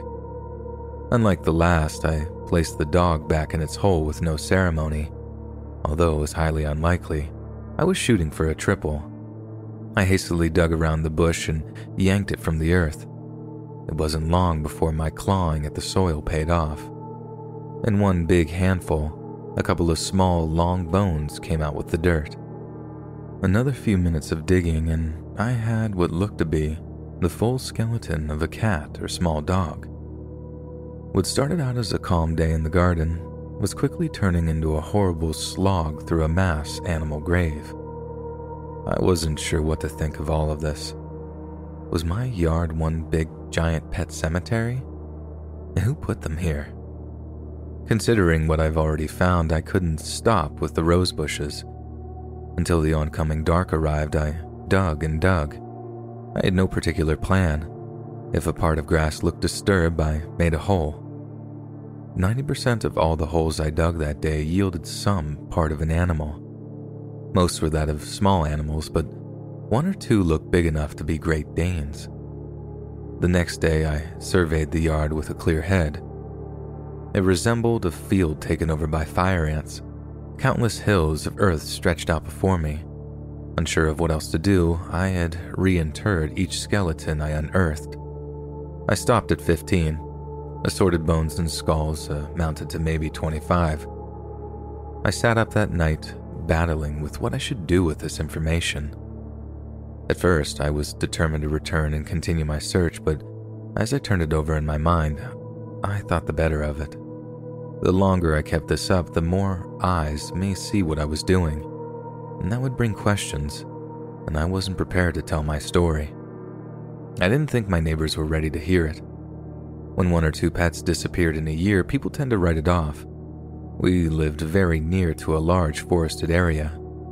That forest was teeming with predators like coyotes. Their songs were a familiar part of our late nights. Even I was guilty of blaming our nocturnal neighbors. I'd never had a reason to blame Jeffrey. I'd never witnessed him behaving cruelly to any animal. However, as I think back in retrospect, he did seem to be a tad standoffish towards them. What I wrote off as fear was perhaps a hidden disdain. This was all supposition at the end of the day. I may know that coyotes didn't kill these pets, but a few of them could have been buried before I bought the property. The house was built before I was born. There's no telling how many pets passed on between 1968 and 2000 when I purchased it. At most, I could pin 3 animals on Jeffrey. And then there's that. I have no proof he was the culprit. Maybe his mother was some nutso behind closed doors. Alas, I can try to justify everything, but we all know what happened here, don't we? I provided shelter to a monster that preyed upon the most defenseless of our families, those that some see as children even. He did it right before our eyes, perhaps for the entire 10 years he lived there. What do you think my neighbors will think of me when they find this out? Maybe they'll even try to blame it all on me. It's been 5 years since that terrible weekend. Without any forwarding address or phone number to contact them, I've never been able to confront the pair about the dead pets. They'd be insane to admit it anyway.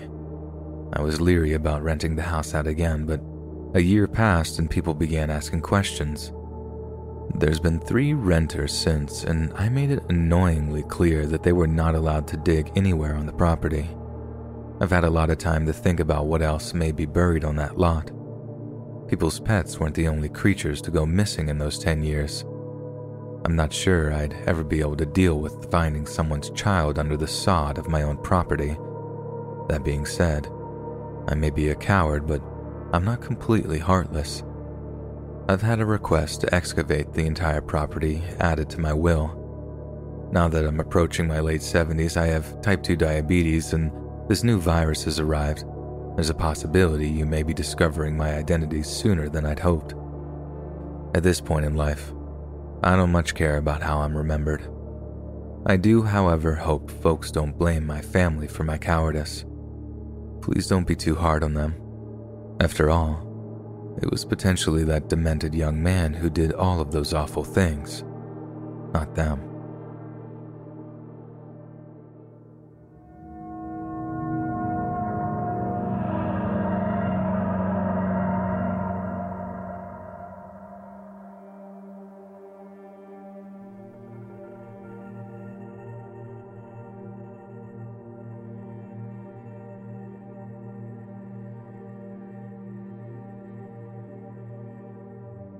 After my first divorce, I had neither a home nor job. A weeks-long search led me to our local branch of a national arts and crafts store. I didn't have much retail experience, but they took a chance on me anyway.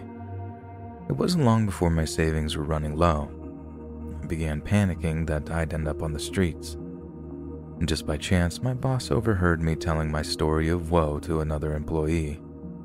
She just happened to have a big empty house and was looking for a roommate. The position was mine if I wanted it. I'd basically have a whole side of the house for myself. It sounded like an awesome opportunity, but I had my reservations. I wouldn't have that disconnect that most folks have between home and work. I got on with her really well, but there was a chance that we could get sick of one another. I wanted to take some time to think it over, but my present financial situation wouldn't allow it. With no obvious reasons not to, I accepted. That night after work, I began moving in. The house was amazing and big. I'd never lived anywhere near this large ever. My side was the size of your average single-family house. I asked how she could afford such a big place. It turned out that her husband had been an architect and owner of his own company. He planned the place out himself and had built it. Luckily, it got paid off before he passed away. Once her daughter moved out, the place became overwhelming. We sat down that evening and worked out the living situation with a few glasses of wine.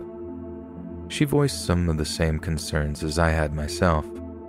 We decided it would be better if we worked different shifts, and that was where our time as roommates began. The experience was relatively awesome for the most part. We would catch each other in passing as we came and went from work. On the rare night we were both off, we'd cook a big dinner and get to know one another. In a lot of ways, it was like the early years of a marriage. The time before the monotonies of life get in the way, I suppose. One of these dinners was the first time I met Lawrence. He was her on and off again boyfriend. The two had dated during college only to marry different people. After her husband's death, they renewed their affair. I wouldn't discover until later that Lawrence had a cheating problem that caused big gaps in their relationship. On the surface, he came across as a decent guy. His jokes were a tad blue at times, but he was handsome and charismatic enough not to appear crude.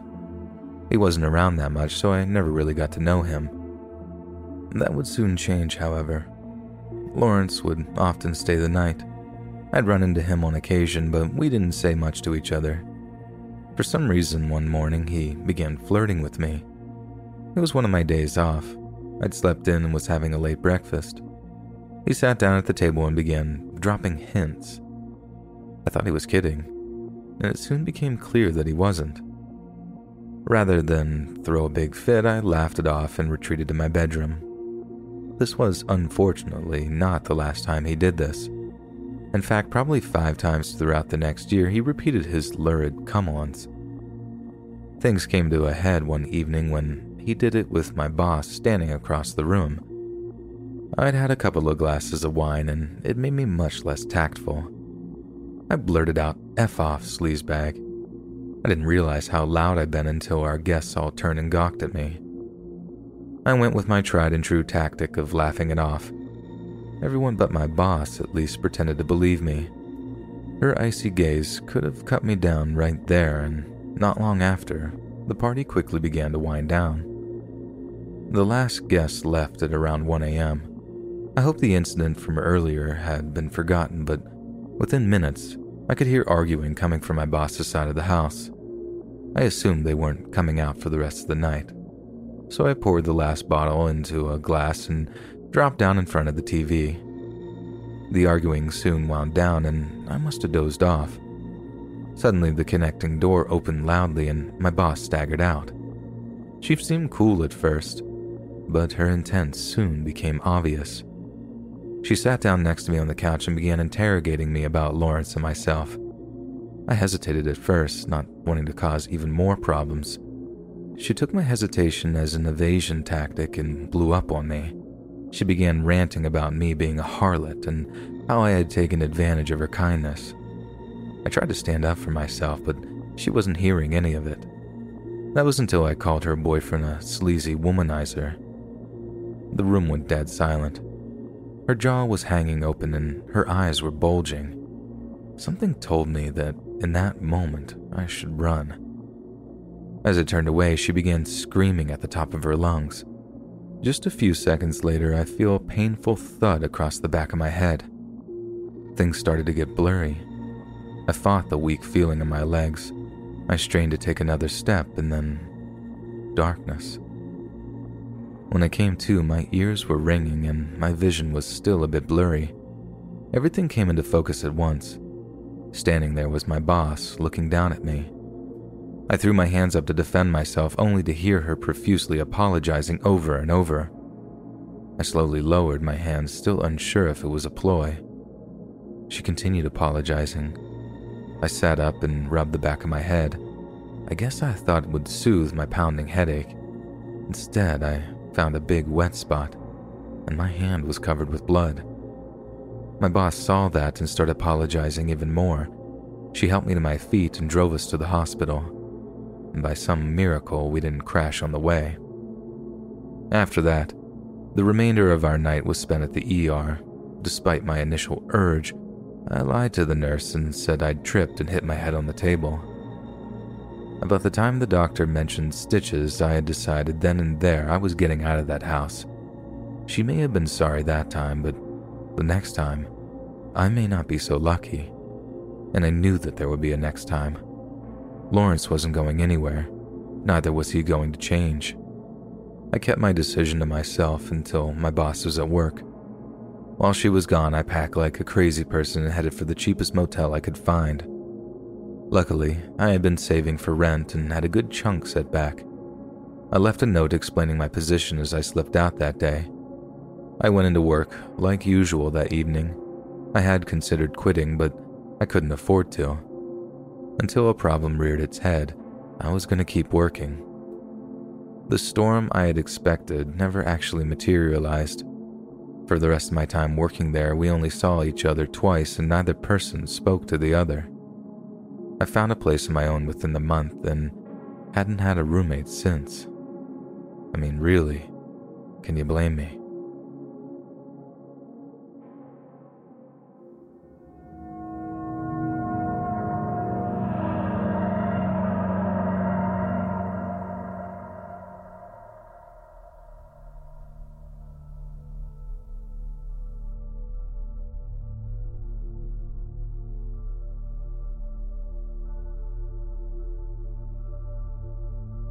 Up until I was 34, I spent the majority of my time in and out of jail and prison.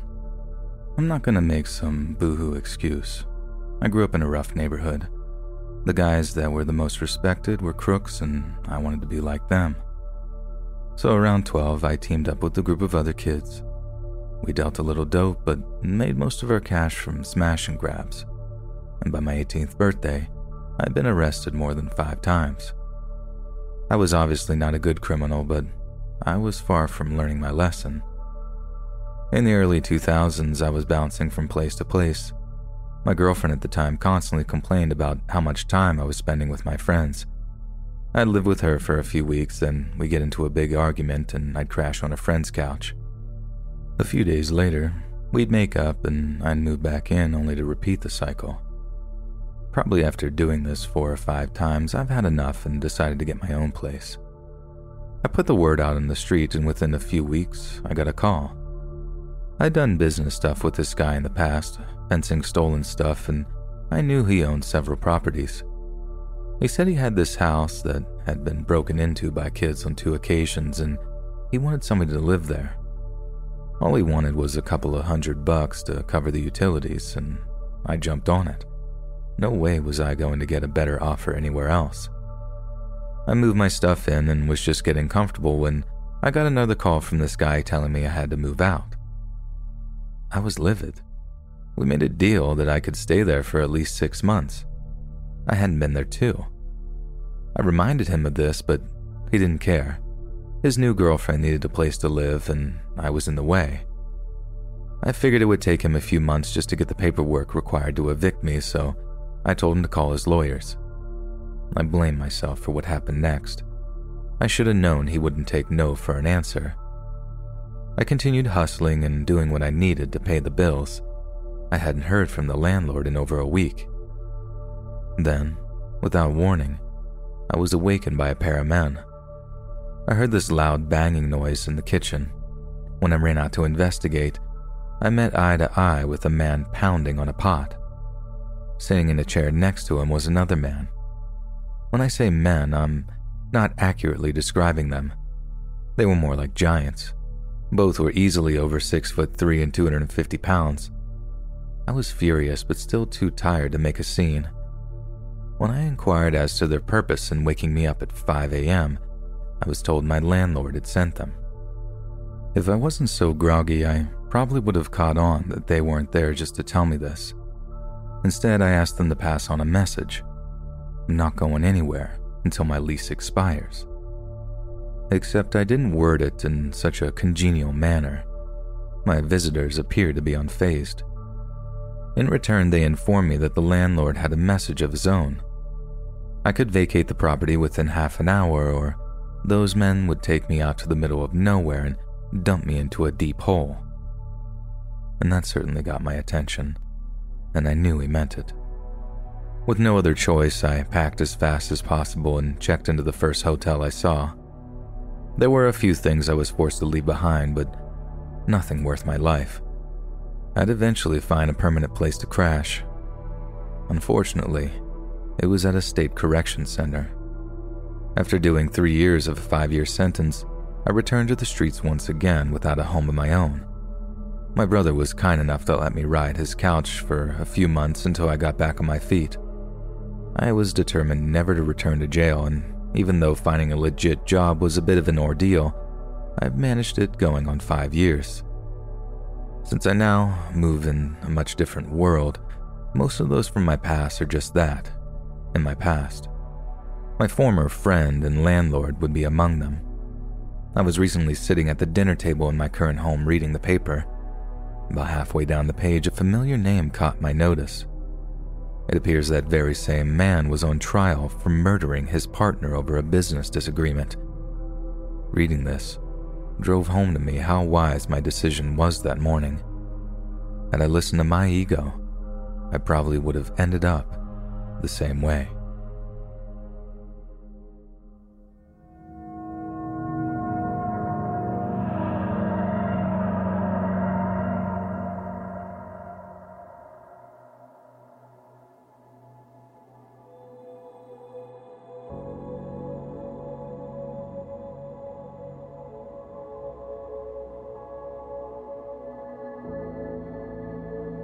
A year ago, I had had enough of the city and moved to a quiet little place in rural Oregon.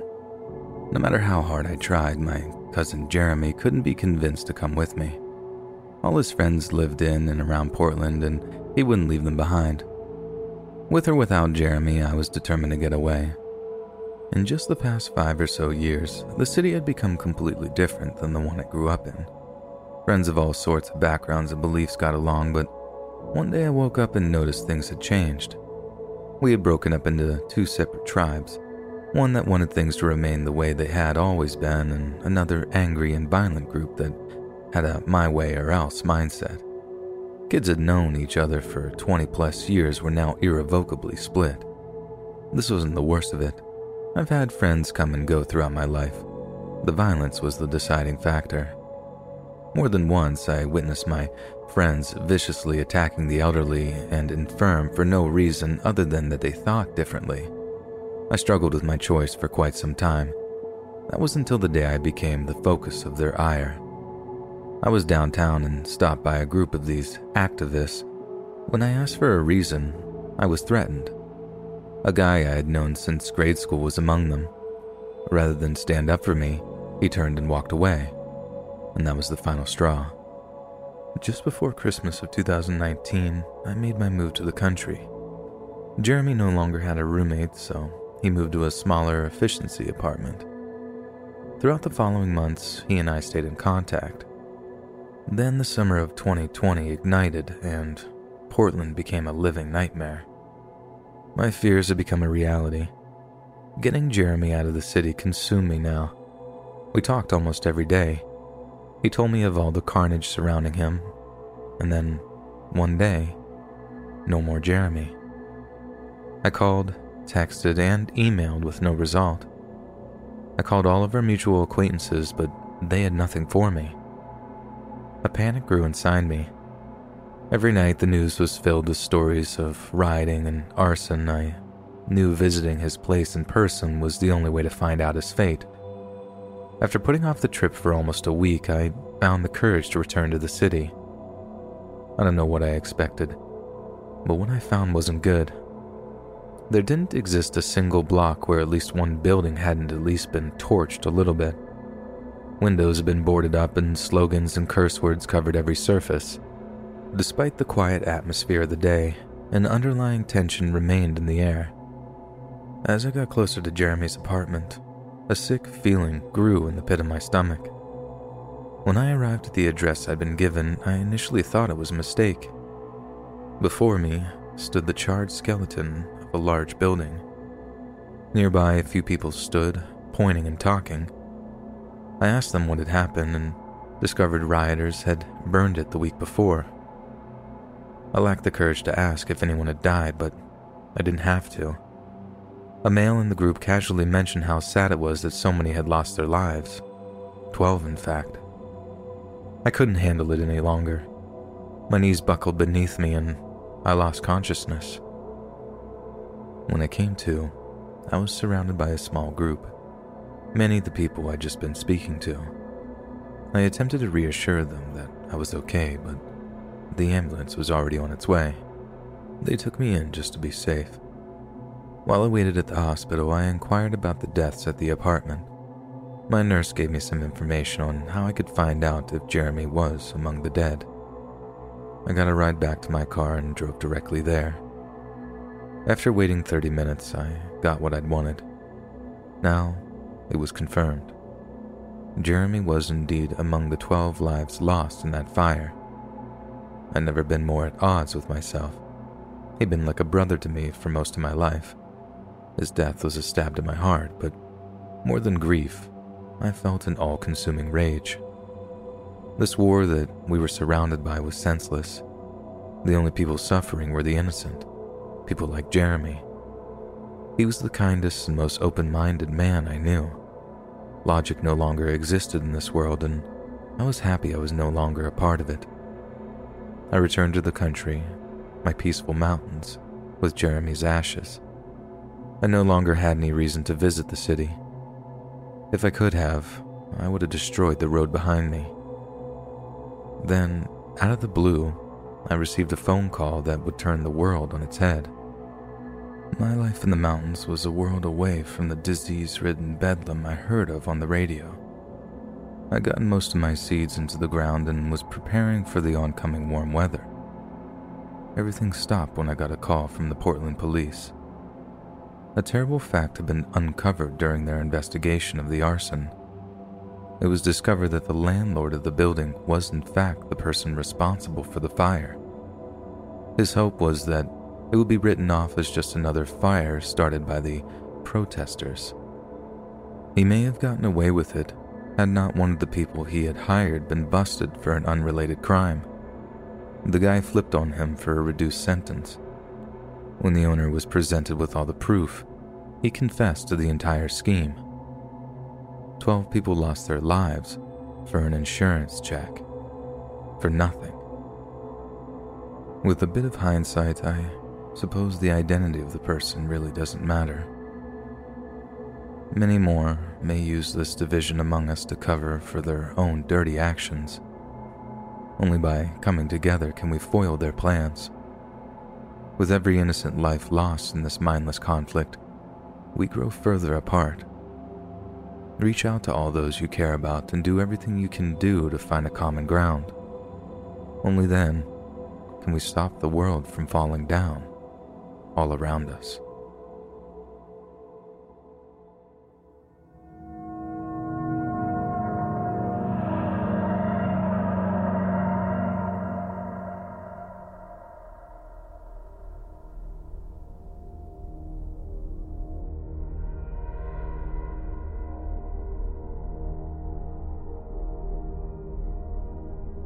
After my mom passed in 2015, I became the owner of my childhood home. I had purchased my own house almost 10 years before, so I was unsure of what to do with it. I struggled for some time whether to sell or rent it out. Ultimately, I went with the renting option. In this way, I could earn money to pay the taxes at the end of the year. If I wanted to sell later on, I'd be able to. My first tenants were a family of 4 who stayed for just 12 months. I was very sad to see them go. Their check always arrived on time, and they maintained the house like it was their own. With them gone, I put up a new ad on the internet in a few local newspapers. It wasn't long before I found 4 college students looking for a new house. I knew I was taking a risk renting to 4 young men, but I liked the kids. The first test would be whether the rent arrived on time. They had it to me a day early. Every month after that was the same. With no reason to bother them, I left them alone to focus on school. 5 months passed before I got a phone call. Mr. Glenn, an elderly gentleman living catty-corner from the house, contacted to say that he had concerns about the new residents. He claimed people were coming and going at all times of the day and night, and their cars were clogging up the street. I took his complaints with a grain of salt. He was retired with nothing better to do but spy on his neighbors. I also thought a lot of it had to do with 2 of the boys not being white. That area has always been overwhelmingly racially homogeneous, and some of the older residents had a hard time seeing things change. I reminded him that they were students. People coming and going wasn't out of the ordinary. As for the cars, I said I'd talk to them about it. After I got rid of him, I put it out of my mind. Without any real problems from them, I wasn't going to cause trouble. I didn't believe that there was a problem until a younger neighbor sent me an email. A girl I went to school with lived in a few houses down from my renters. She repeated Mr. Glenn's complaint about the constant traffic. In addition to this, she recounted a run-in that she had had with one of the visitors. The visitor had parked in front of her mailbox. She asked as kindly as she could if they could move. An argument followed in which she was threatened by this visitor. She could clearly see a handgun tucked into his waistband, so she backed off. Now I had no choice but to take their concerns seriously. I decided to make an unannounced visit. Rather than confront them directly, I parked down the street and watched the comings and goings of the house. I returned 3 days in a row, and the traffic was almost constant in that time. From what I knew about college students, being one myself before, I was positive that they were not students. Based on other life experiences, I was almost certain that they were dealing drugs out of the house. It was the only thing that made sense. Even if they weren't selling dope, the people they surrounded themselves with were putting me in financial danger, not to mention the other residents in actual physical danger. I contacted my attorney, and he filed the paperwork needed to evict them. Soon after, the constables served them the notice. They called me, of course, to inquire why, and I let them know that I was aware of what they were doing. The young man I spoke to put up a half-hearted denial, but I was confident I was in the right. 3 weeks later, I received an email notifying me that they had vacated the house. Most of it was made up of cursing and closed with a cryptic threat to my life. I laughed it off and headed over to see the state that they had left the house in. Much as I had expected, holes were in the walls and a couple of windows had been broken. I was relieved it wasn't worse. Nothing a few $100s and some spackle couldn't fix. I did the repairs myself and prepared to put it up for rent again. The very same night I finished repairing the damage, my former tenants paid me a visit. Around 1:30 a.m., I was dead to the world and a crashing noise woke me up. The living room was already fully engulfed when I got there. After a brief attempt at putting it out with a dinky extinguisher, I gave up and called 911. They couldn't save the house, unfortunately. To add insult to injury, I found a-hole spray painted on my car that morning, and that removed any doubt I may have had. I suppose in the end I was more fortunate than most folks. I still had a second house. My fingers were crossed as I turned the corner. A real cunning adversary would have burned that place too, but it was fortunately still standing. Just to lower the chances of them coming after me a second time, I parked in the garage to make the place look uninhabited. With nothing more than a mattress in tow, I did my best to make myself comfortable. And comfortable I am. I have yet to move. I'm not sure if I ever will. I've had a lot of time to think, and I have come to believe it was all meant to be. Returning here has filled a void inside me. Don't get me wrong, I would have rather not almost been burned alive, but those dopeheads did me a favor. As for those 4 little deadbeats, all but one of them were arrested for arson. One guy was already inside for trafficking. He just got another 10 years slapped onto his sentence. 2 others were on probation. They received 10 themselves. The one remaining guy snitched on the others and only got 5.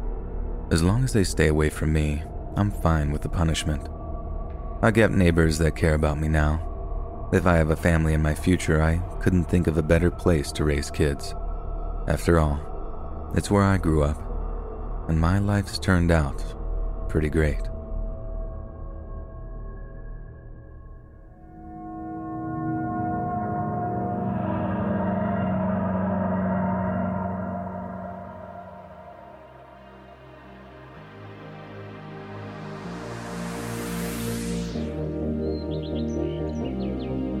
Hey friends, thanks for listening. Click that notification bell to be alerted of all future narrations. And if you got a story, be sure to submit them to my subreddit, r/Let'sReadOfficial, and give and receive feedback from the community, and maybe even hear your story featured on the next video. And if you want to support me even more, grab early access to all future narrations for just $1 a month on Patreon, and maybe even pick up some Let's Read merch on Spreadshirt. And check out the Let's Read podcast, where you can hear all these stories in long compilation form and save huge on data, located anywhere you listen to podcasts. Links in the bio. Thanks so much, friends, and I'll see you again soon.